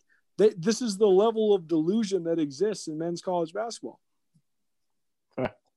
Well, I mean, basketball is an easy sport to have the delusion because it's so. I mean, obviously it's a team sport, but it's so easy for one person to kind of be fed that they're the guy, and then you go into your next level with that mentality. For sure. It's interesting too. Like when I first read this tweet from Brian Marceau, what I immediately thought of too on like the flip side is the Mick Delaney years as head coach of the Griz, because we sent a lot of guys to the NFL in a Montana perspective, right? I mean, or in an FCS perspective, but Mick Delaney's teams never did a whole bunch, although they did get to the playoffs more often than not. But and I still maintain I appreciate what Mick did for the program to come back, and I know Mike shares differing opinions on his tenure, but I don't know. It's just kind of interesting to like compare just different programs and different times and how you can send so many guys to the pros, but not show that success as a program on the court or on the field or whatever. You know that Mick Delaney's daughter sells real estate for me too. Who's that? Who's that? Shauna Basil. Okay. Oh yeah. He's got a lot of daughters and daughters-in-law. They're all great people. I was going to say, everybody I've met who's related to Mick Delaney has been great. Awesome family. So absolutely. Did you guys know that Sonny Holland and Mick Delaney are married through marriage? Or are related through marriage? Yeah. Oh, okay. I was married. Isn't that how it works? One of Mick's daughters or granddaughters is married to one of Sonny's people. Wasn't Mick like an assistant under him at some point? Right, Mick Dennehy and Mick Delaney were. That's why I was saying about Sonny Lubick. There you go. Both Mick Dennehy and Mick Delaney were both on Sonny Lubick's staff after Sonny Holland retired as Bobcat head coach. Nice. Okay, Twitter questions. Let me see. I got a few more here. So Montana Parlay wants to come on the pod so you can bash on Hot Take Nate. Kyle Dyrud asks us, I'm on the football side, which in-state recruit is most intriguing and could have the most upside? That's a good one. I'll give you one on each side, and they are same position, same specs, and same reason for the upside. Kellen Dietrich from Havre, who's coming to the Griz, and Neil Daly from Billings West, who's coming to the Cats. They're both 6'3", 220, DN / stand-up outside linebacker. Dietrich got a little bit more pub because of his performances at some camps. He was a 3-star guy. But I think Neil Daly's really good too.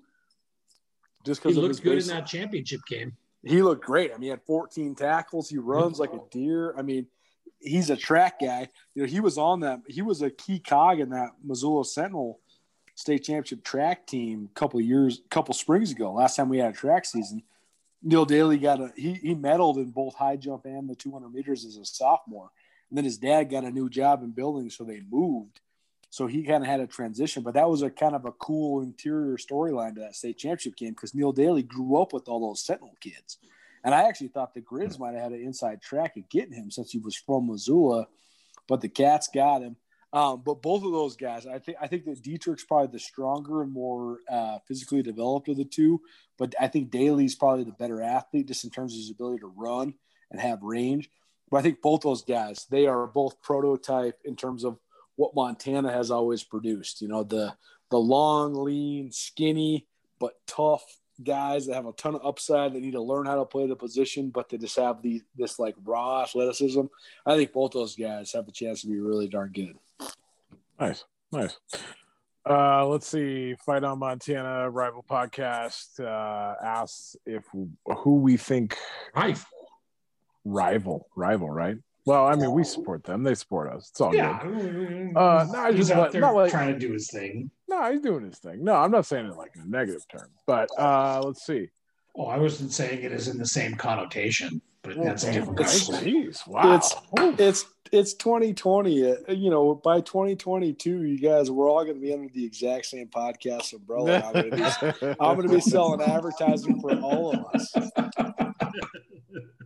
So this question says, going into the year 2021, which team will let me see. I'm going to try to paraphrase here.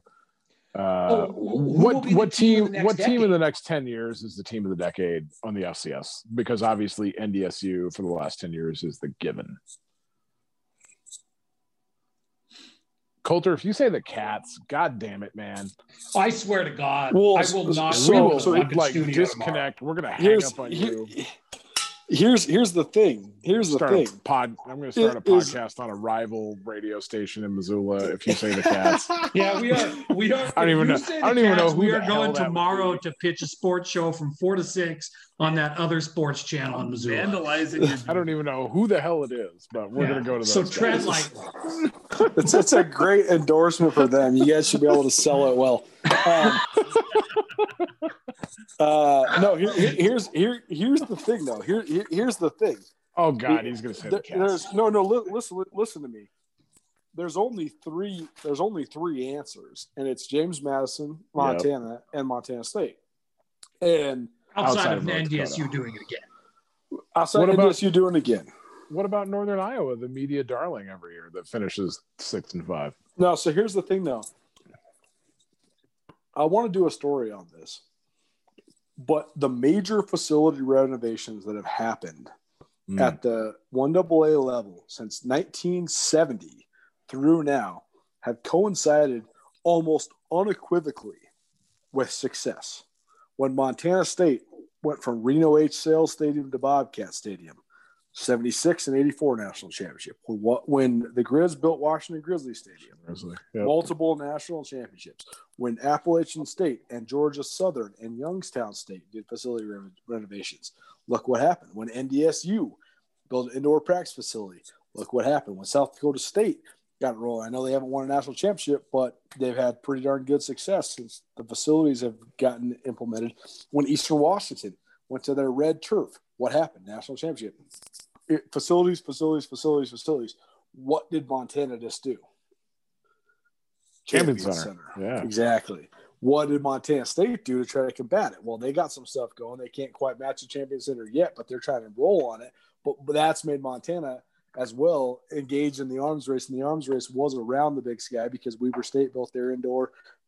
North Dakota built their indoor before leaving the Big Sky, but now the arms race is Montana State. That's it in the Big Sky. Yep. And, you know, in terms of the way that revenue works, you can make money in 3 ways as an FCS school. You're not going to make money off TV. So you're making money at the gate, selling tickets. You're making money from private donations, scholarship association, and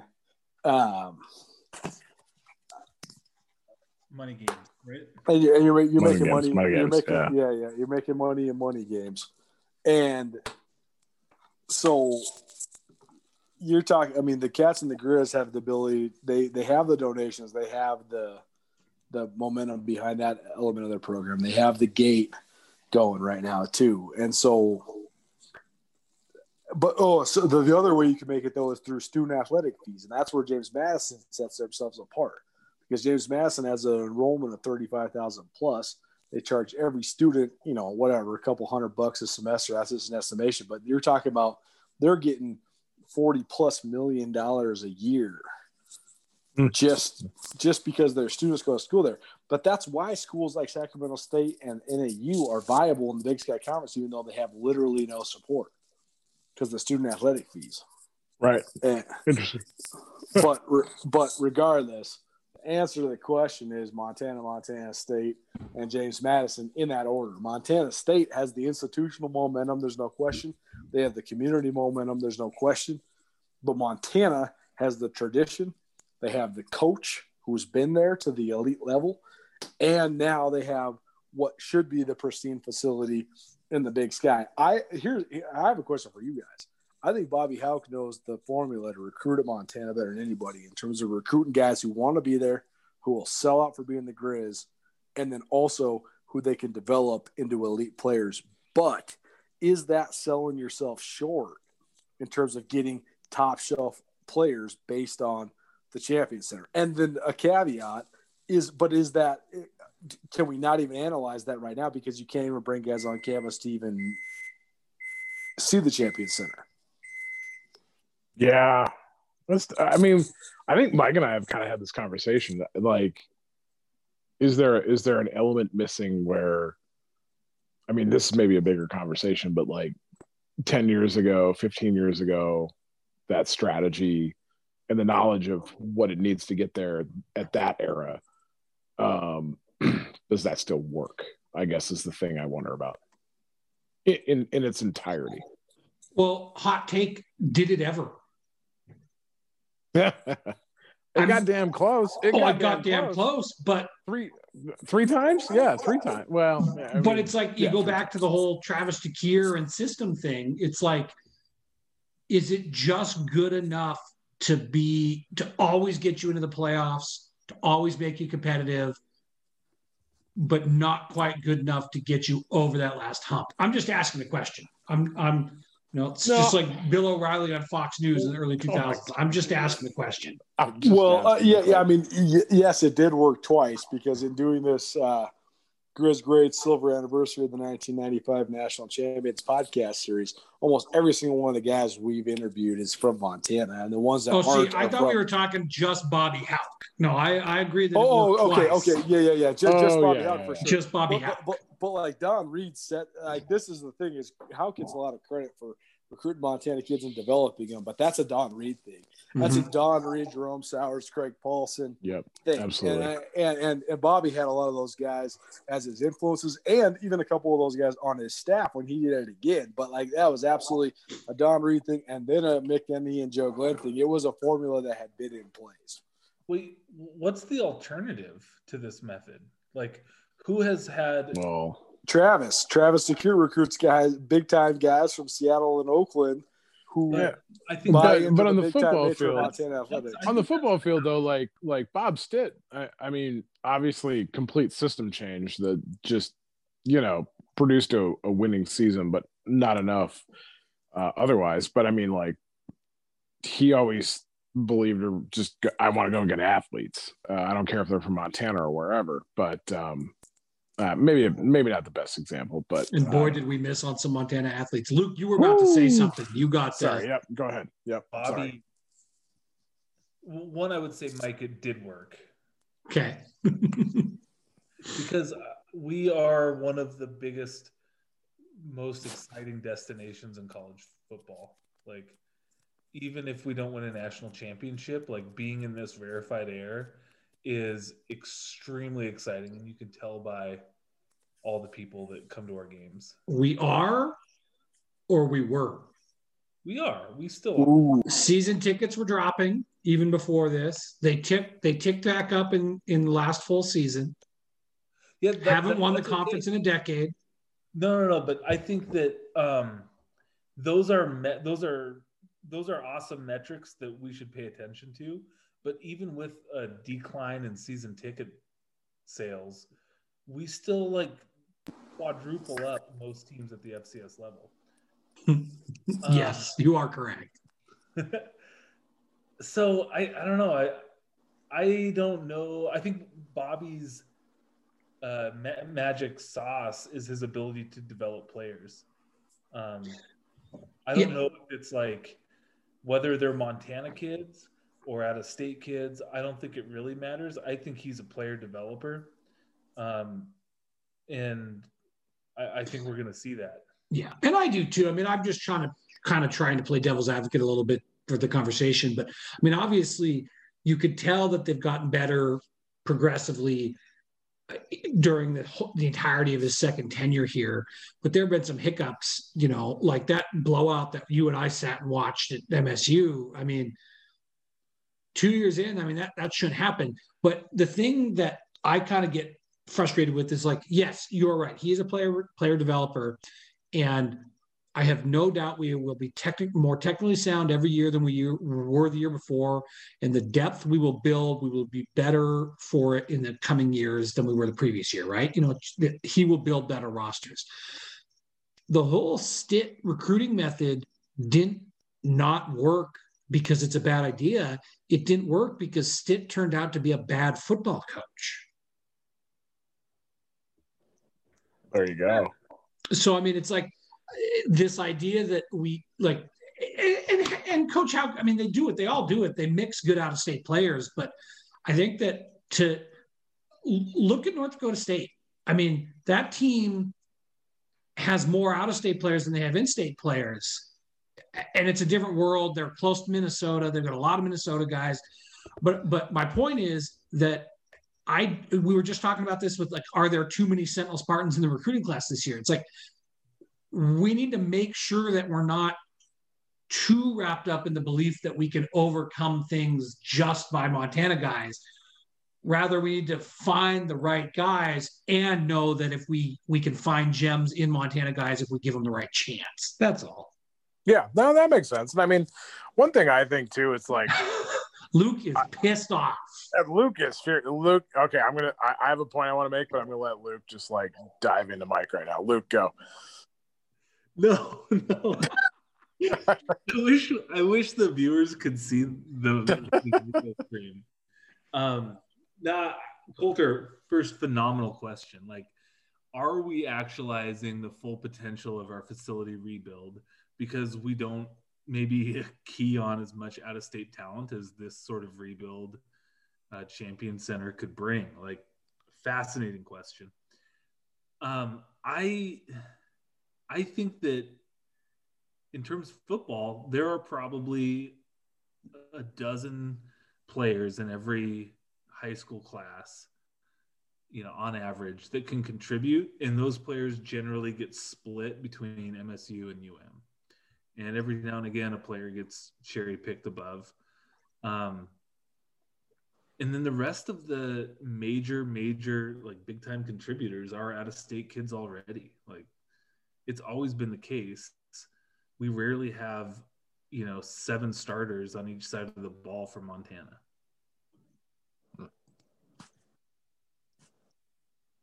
So what if I told you guys that I thought in terms of an individual talent basis, Bob Stitt was at the same time the greatest recruiter and the worst head coach Montana's ever had? I would buy it 100%. Absolutely. Okay. I would buy it, except he didn't recruit every position. Yeah, I was going to say worst head coach / team builder, because he didn't recruit every position. He fell in love with the sexy ones. Okay, so let's dive into the history of the FCS and what it takes to win a national championship. The FCS was Division I AA was started.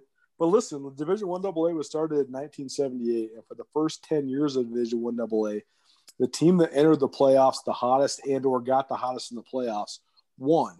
And then Georgia Southern established their dynasty. And why were they able to do it? Because they ran the triple option in Georgia, and they had high school programs that were running that system so they could recruit at an absolutely elite level. Then what happened? Jim Tressel lands at Youngstown State. They have a mini dynasty. In between, you have Idaho and Boise State. But then Montana breaks through, and they become a little mini dynasty. And then mostly it was either the team that was the hottest or the team that had the best program all the way through the mid-2000s. But then over the last 15 years, who's it been? It's been the teams that have the best programs in terms of the kids that are bought in. And you can talk about the definition of what the program was at Eastern Washington compared to Montana. None of those kids dreamed about playing at Eastern Washington. But that's the opposite of Montana. But that's also why Eastern Washington won a national championship and went to 5 Final Fours in the last 10 years, because all those guys were like, well, screw everybody. We didn't get recruited by anybody. We have a chip on our shoulder. We're all about the red. We're all about the inferno. And what does the FCS playoffs come down to the last 15 years? Who gets home games? That's it. Like, NDSU has not played outside of Fargo since 2011. Not once. Not once. And they deserve all the credit for getting those home games. But are they really that great? They don't have a win like Montana had going to James Madison in 2008. I'm not trying to say that Montana's better than NDSU. All I'm saying is they haven't been tested. And they get that caveat because they earned it. But Eastern Washington, how many playoff games have they won on the road in the last 10 years? Exactly 0. How many playoff games have they lost at home? Exactly 1. In the semifinals, when Cooper Kupp was supposed to win the national championship in 2016. But the point of the story is, though, the level of talent you're going to get is secondary in the FCS to the buy-in to the program, the message of the program. Are you a me against the world guy like at Eastern Washington? Are you I'm into the program, I'm all about the winning like at NDSU? Are you all about the Griz or the Bobcats like in Montana? That's what it takes. Other than that, it's just lightning in a bottle. You just get the hottest team at that time. But most of the time, it's not about the recruitment. I mean, think about this. Here's the best way I could sum it up.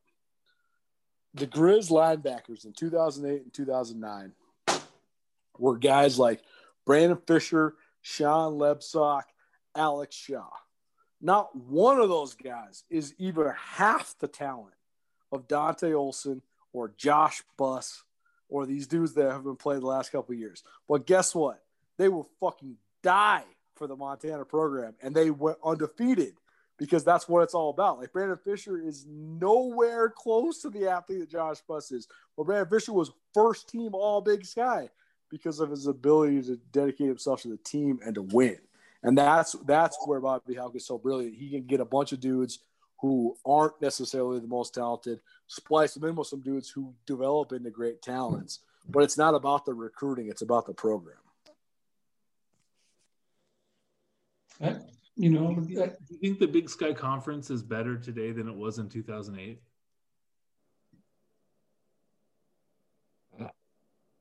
That's such a good question, man. Your now former colleague asked Bobby Hauck that at his opening press conference, and Bobby didn't think anything had changed. Yeah, so I think it's both. I think on one hand, Bobby's broad premise that the fact that Montana's not on top is the biggest difference in the Big Sky, because I think when it comes to resources, dedication to the program, tradition, and support, Montana has no excuse to be anything but the top of the Big Sky. And I'll always preach that in football, men's and women's basketball, period. Expectation of excellence, that's what it should be at Montana. I think that that's absolutely what it has to be when you have the tradition Montana has. That said, when Bobby Hauck was coaching the Big Sky the first time around, it was Steve Mushagian and Scott Dowling and Eastern wasn't the program it is now. It wasn't the program it is now, right? Much less there being two non-Montana, University of Montana Big Sky Conference teams in a semifinal. Unequivocally, it's yes, whether they want to acknowledge it or not. Exactly, right? Rod McBride, who used to be the head coach at Utah for years and years, who set the table for Urban Meyer, but then decided to retire at Weber State. He'll go in the back alley and have a barroom brawl with you, but he's not going to out-coach you. Steve Mushagian is no fucking Troy Taylor. Jay Hill is one of the elite coaches in all of small school college sports, period.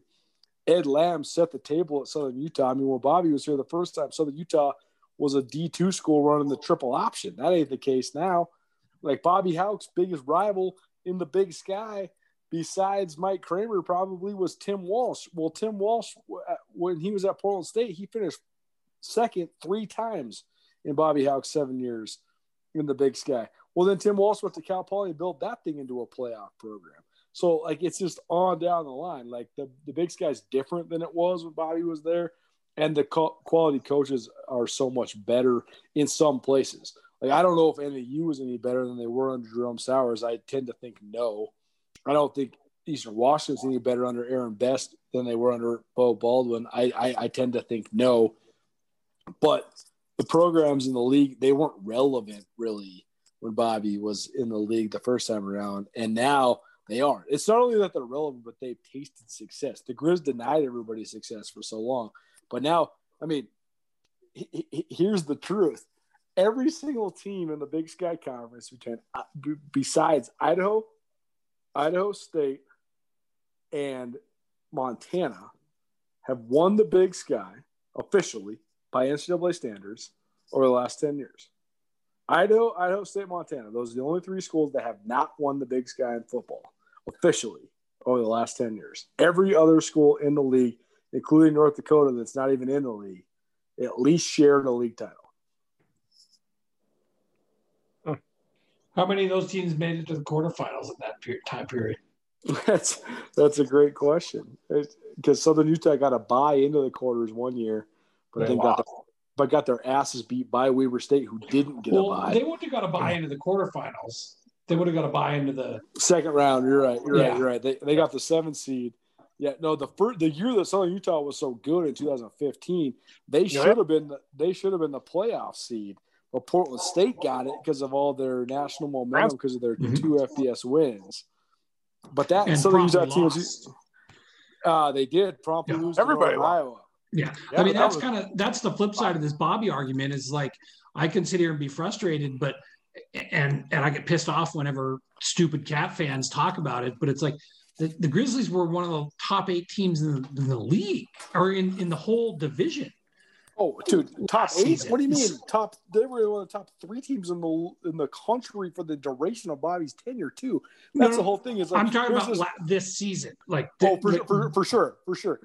And they also drew a bad matchup in Weber State with a bad environment with the rain and all that stuff. But like, I mean, yeah. At the end of the day, like I know a lot of you guys as listeners come from Egriz, and there's this whole debate over whether Bobby can win big games or not. I know Bobby's 0-3 in national championship games, but like, get the fuck out of here if you don't think Bobby can win big games. Bobby won like 25 playoff games his 7 years of Montana. I mean, they won a lot of big games in his tenure. So I think his biggest playoff win away though was that upset of JMU.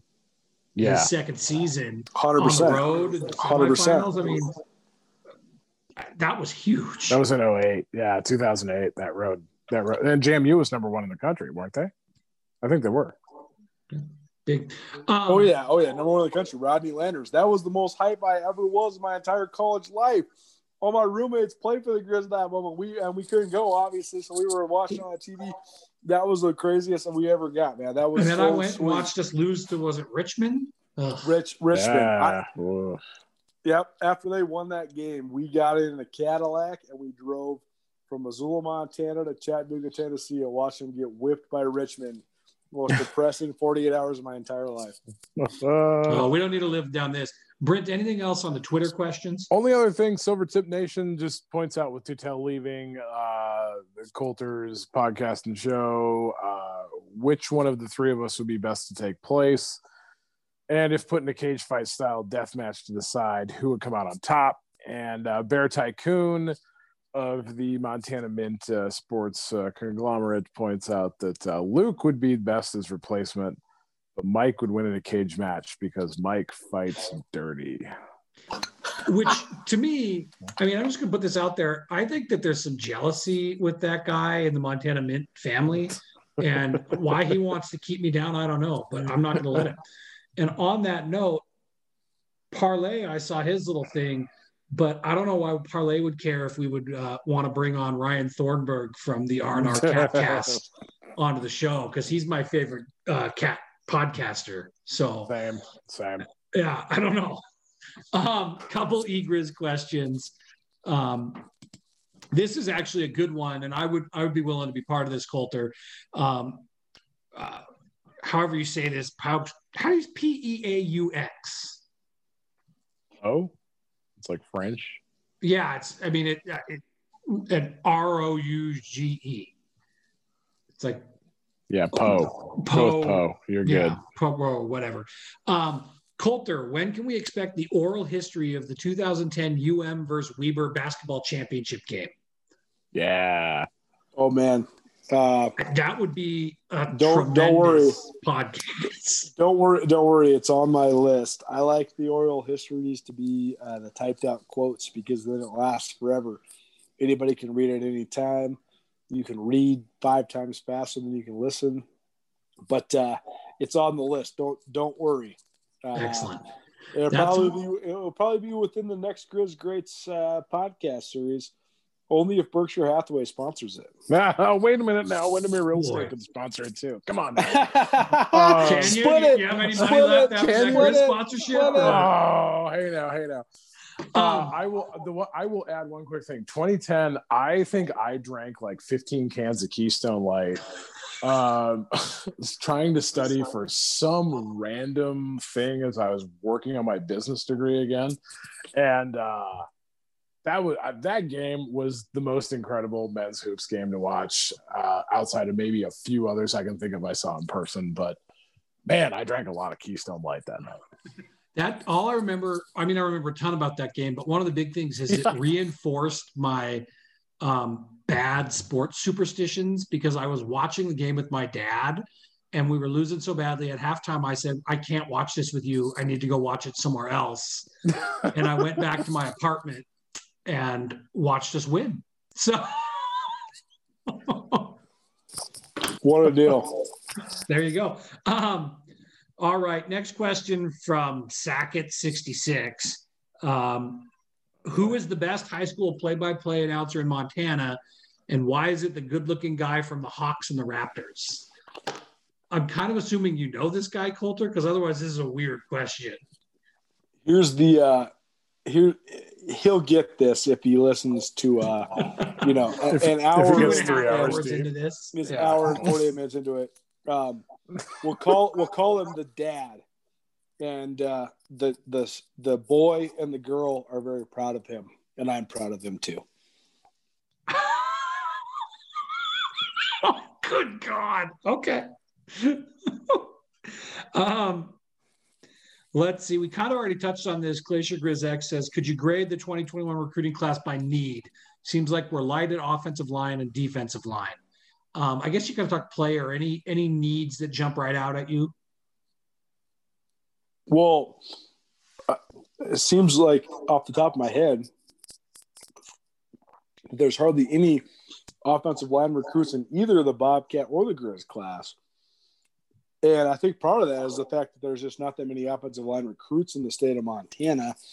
I won't be surprised if some of these recent commits that are assumed at least, can't confirm, but at least assumed at least, preferred walk-ons.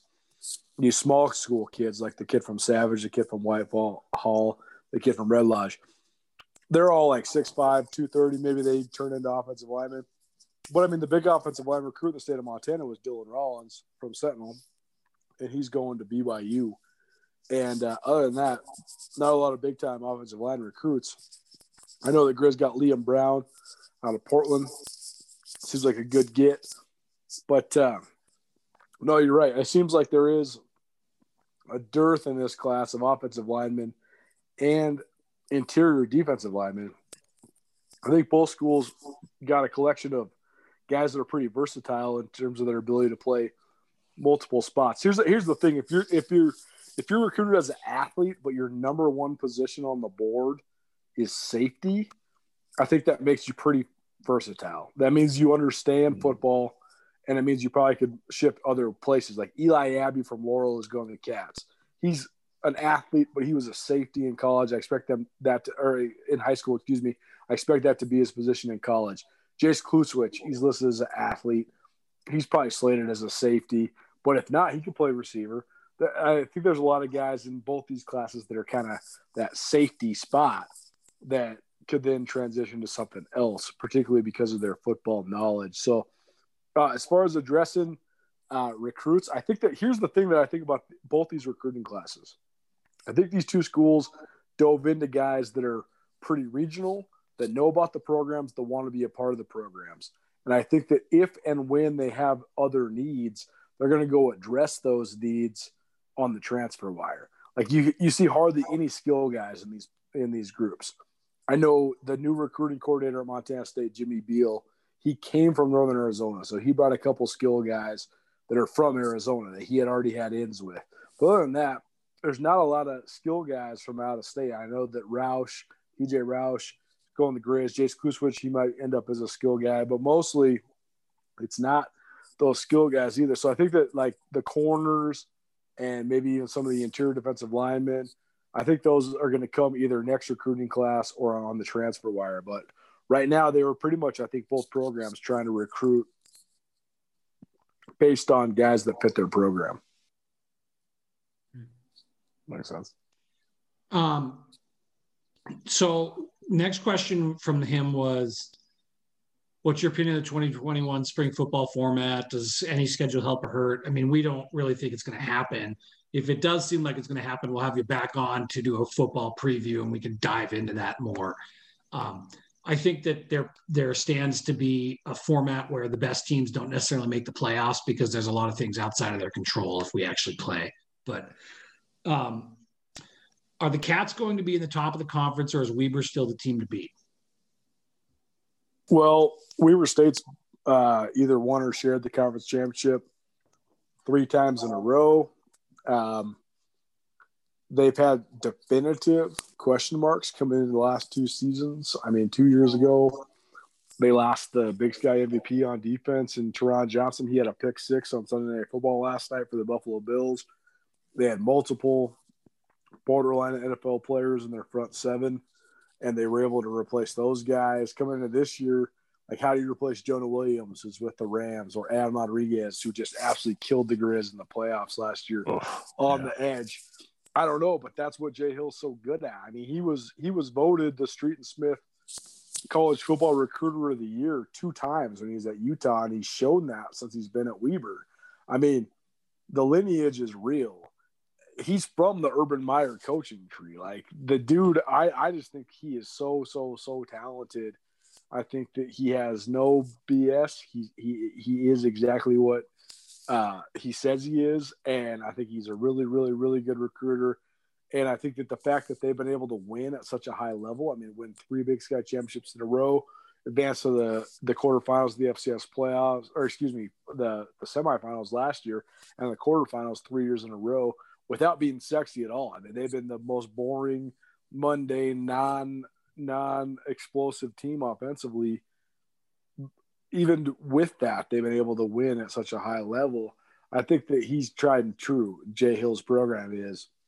And they have a lot of resource influx and a lot of facility upgrades as well. So I think that caters to them. But as far as who's the favorite in the Big Sky Conference, man, I'm high on Montana State. I'm also high on Montana. I think those are my 1-2, even though I do think Weber State's going to be right there as well.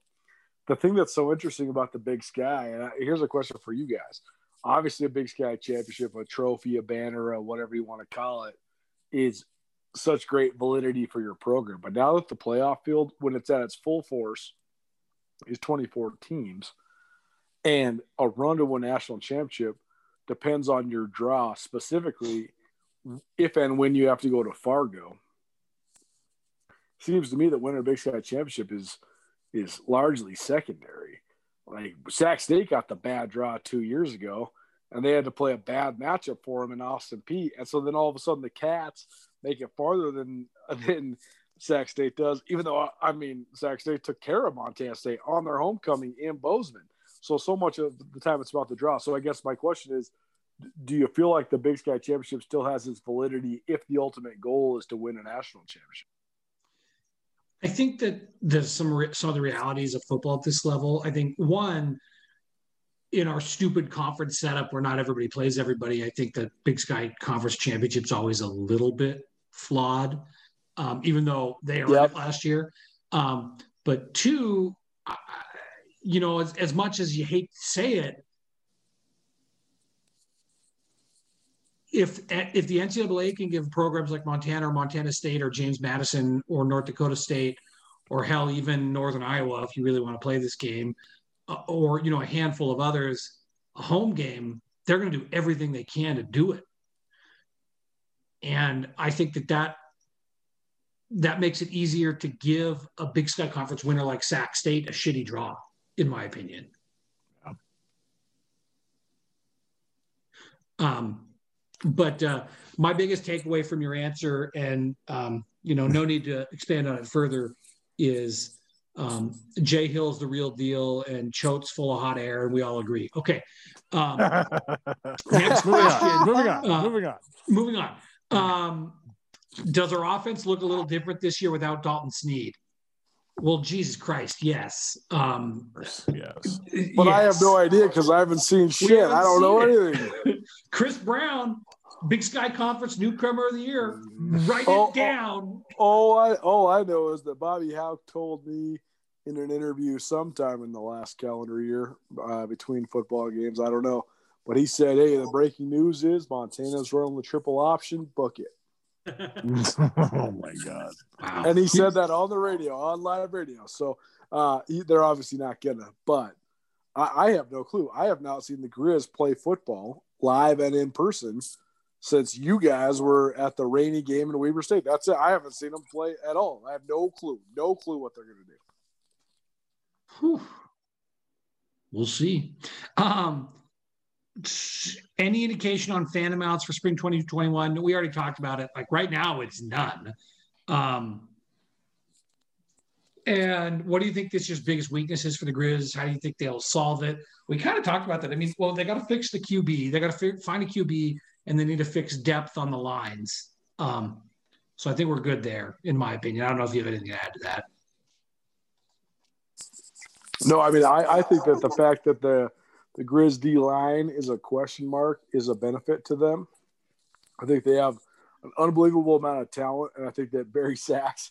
I remember Hero Sports had their series of all the reasons why and all the reasons why not.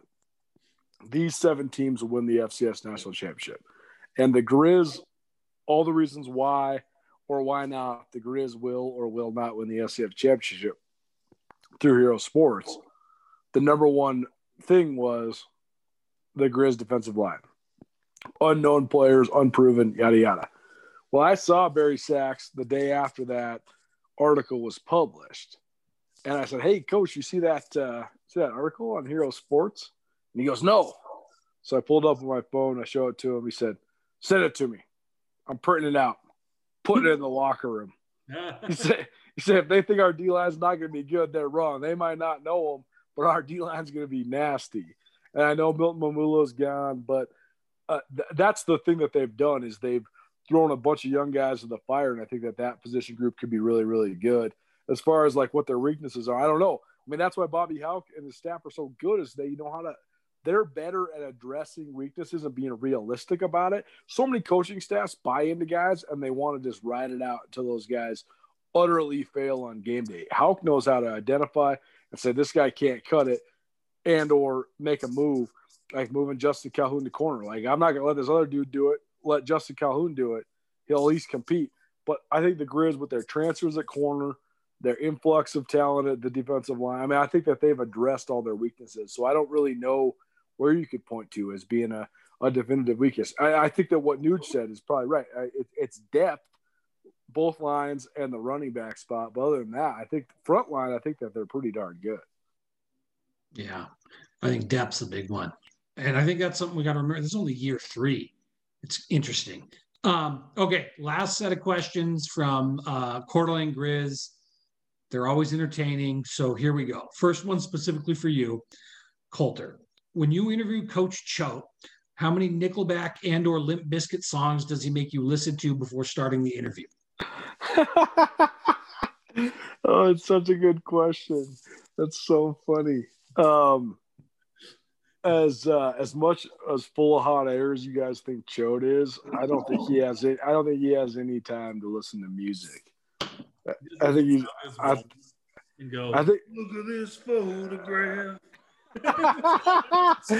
I think he's too busy like riding around his boat, Lake Coeur d'Alene, like thinking about his next 20-minute unbroken press conference. You think the dude is riding around on a boat, not listening to music? Have you seen this guy in public? That guy's listening to music. He's got a fucking Eagle American flag shirt, much like Brent Wahlberg. And oh my God! There's probably Hey now, calm down. Okay, follow up. The Griz win a national championship in 2021, but you have to date Liv Cowherd for 5 years. And that means Colin Cowherd moves in with you two, and you have to call him dad. Like, oh my he God. can tell you to go mow the lawn and clean your room, and you have to follow his directions or you'll be grounded. Are you taking the deal? Oh my God. This is For such a loaded 5 years? Yeah. This is such a loaded question. Brent and I are married, so Luke and Colter, one of you guys is going to have to take one for the team. We're out. I mean, I'm actually Googling pictures of Liv Cowherd. oh bro, you're gonna want to be in. I promise. That's the thing. You've got the Liv Cowherd side, but then you also have her dad living with you for 5 years. Well, the loaded part of the question is rooting for the Griz to win a national championship. From a objective journalist point of view, I can't say here nor there. From a businessman point of view, and from Missoula native and University of Montana alum, it would be one of the great things in my life if the University of Montana won a national championship. And if that came from the master of one-man radio living at my house, if it came with the caveat that I could have the inside track to marry his daughter, I'm taking it. Okay. Colter, right now, give us your best Colin Cowherd impersonation. Oh, my God. He's too hard to replicate, man. He's an Eastern Washington Eagle. He's at the same time Oh man, do the like, don't you think it's interesting or something? I don't know. Wahlberg, you're assuming that I actually listened to Colin. I was going to say I couldn't. I don't. I mean, that's like blasphemy. I only listen to the commercials on the competitor station. Huh. Luke, you have had time to Google Liv Cowherd. You in or out? Oh, I'm in. Yeah, this is done. Yeah. Yes, you are. Yeah. So I feel like in the hierarchy of Coeur d'Alene Griz questions, this was pretty simple. This ain't no rollerblading for a year. Well, and what Coeur d'Alene Griz doesn't understand is because of my real desire to cultivate my online multimedia company that covers the Big Sky Conference, combined with the fact that the fucking Griz and the Cats both missed the playoffs most years since I launched the thing. I was in Cheney the whole fucking time during November and December, so I know all sorts of shit about Eastern Washington. Where'd Colin Cowherd go to school? Eastern Washington. 5 years of Colin Cowherd living in my house? Okay. I got a year and a half worth of Cooper Cup that I could distract him with. Just think, though, I mean, like, daughter's hot, like, rich family, and you can watch sports with the father-in-law. Like, this is a win-win-win. Well, the only place you erred there, Luke, was thinking that they're rich just because Colin Cowherd's famous. I promise you, just because you talk on the radio doesn't mean you're rich. Well, but he signed a big contract with Fox Sports Radio. He's one of the few that did. He makes millions of bucks a year. Yeah, you're right. He probably does. You ruined my joke about how guys that sell real estate in Missoula make more money than radio guys. They make more than anyone in Missoula right now. There's a few people out there. A few. Got nothing. All right. Hey guys, anything else for Colter while we've had him for 3 hours? I'm good here. Luke, anything from you? Just, hey, thanks a lot, Colter. I appreciate you giving us your time this evening. Add some legitimacy to this floundering it's a podcast. Pleasure. It's a pleasure. Awesome. Well, I don't know when the next time is, but if we know you, we'll talk to you sooner. If not, we'll catch you next time. Go Griz. Right on.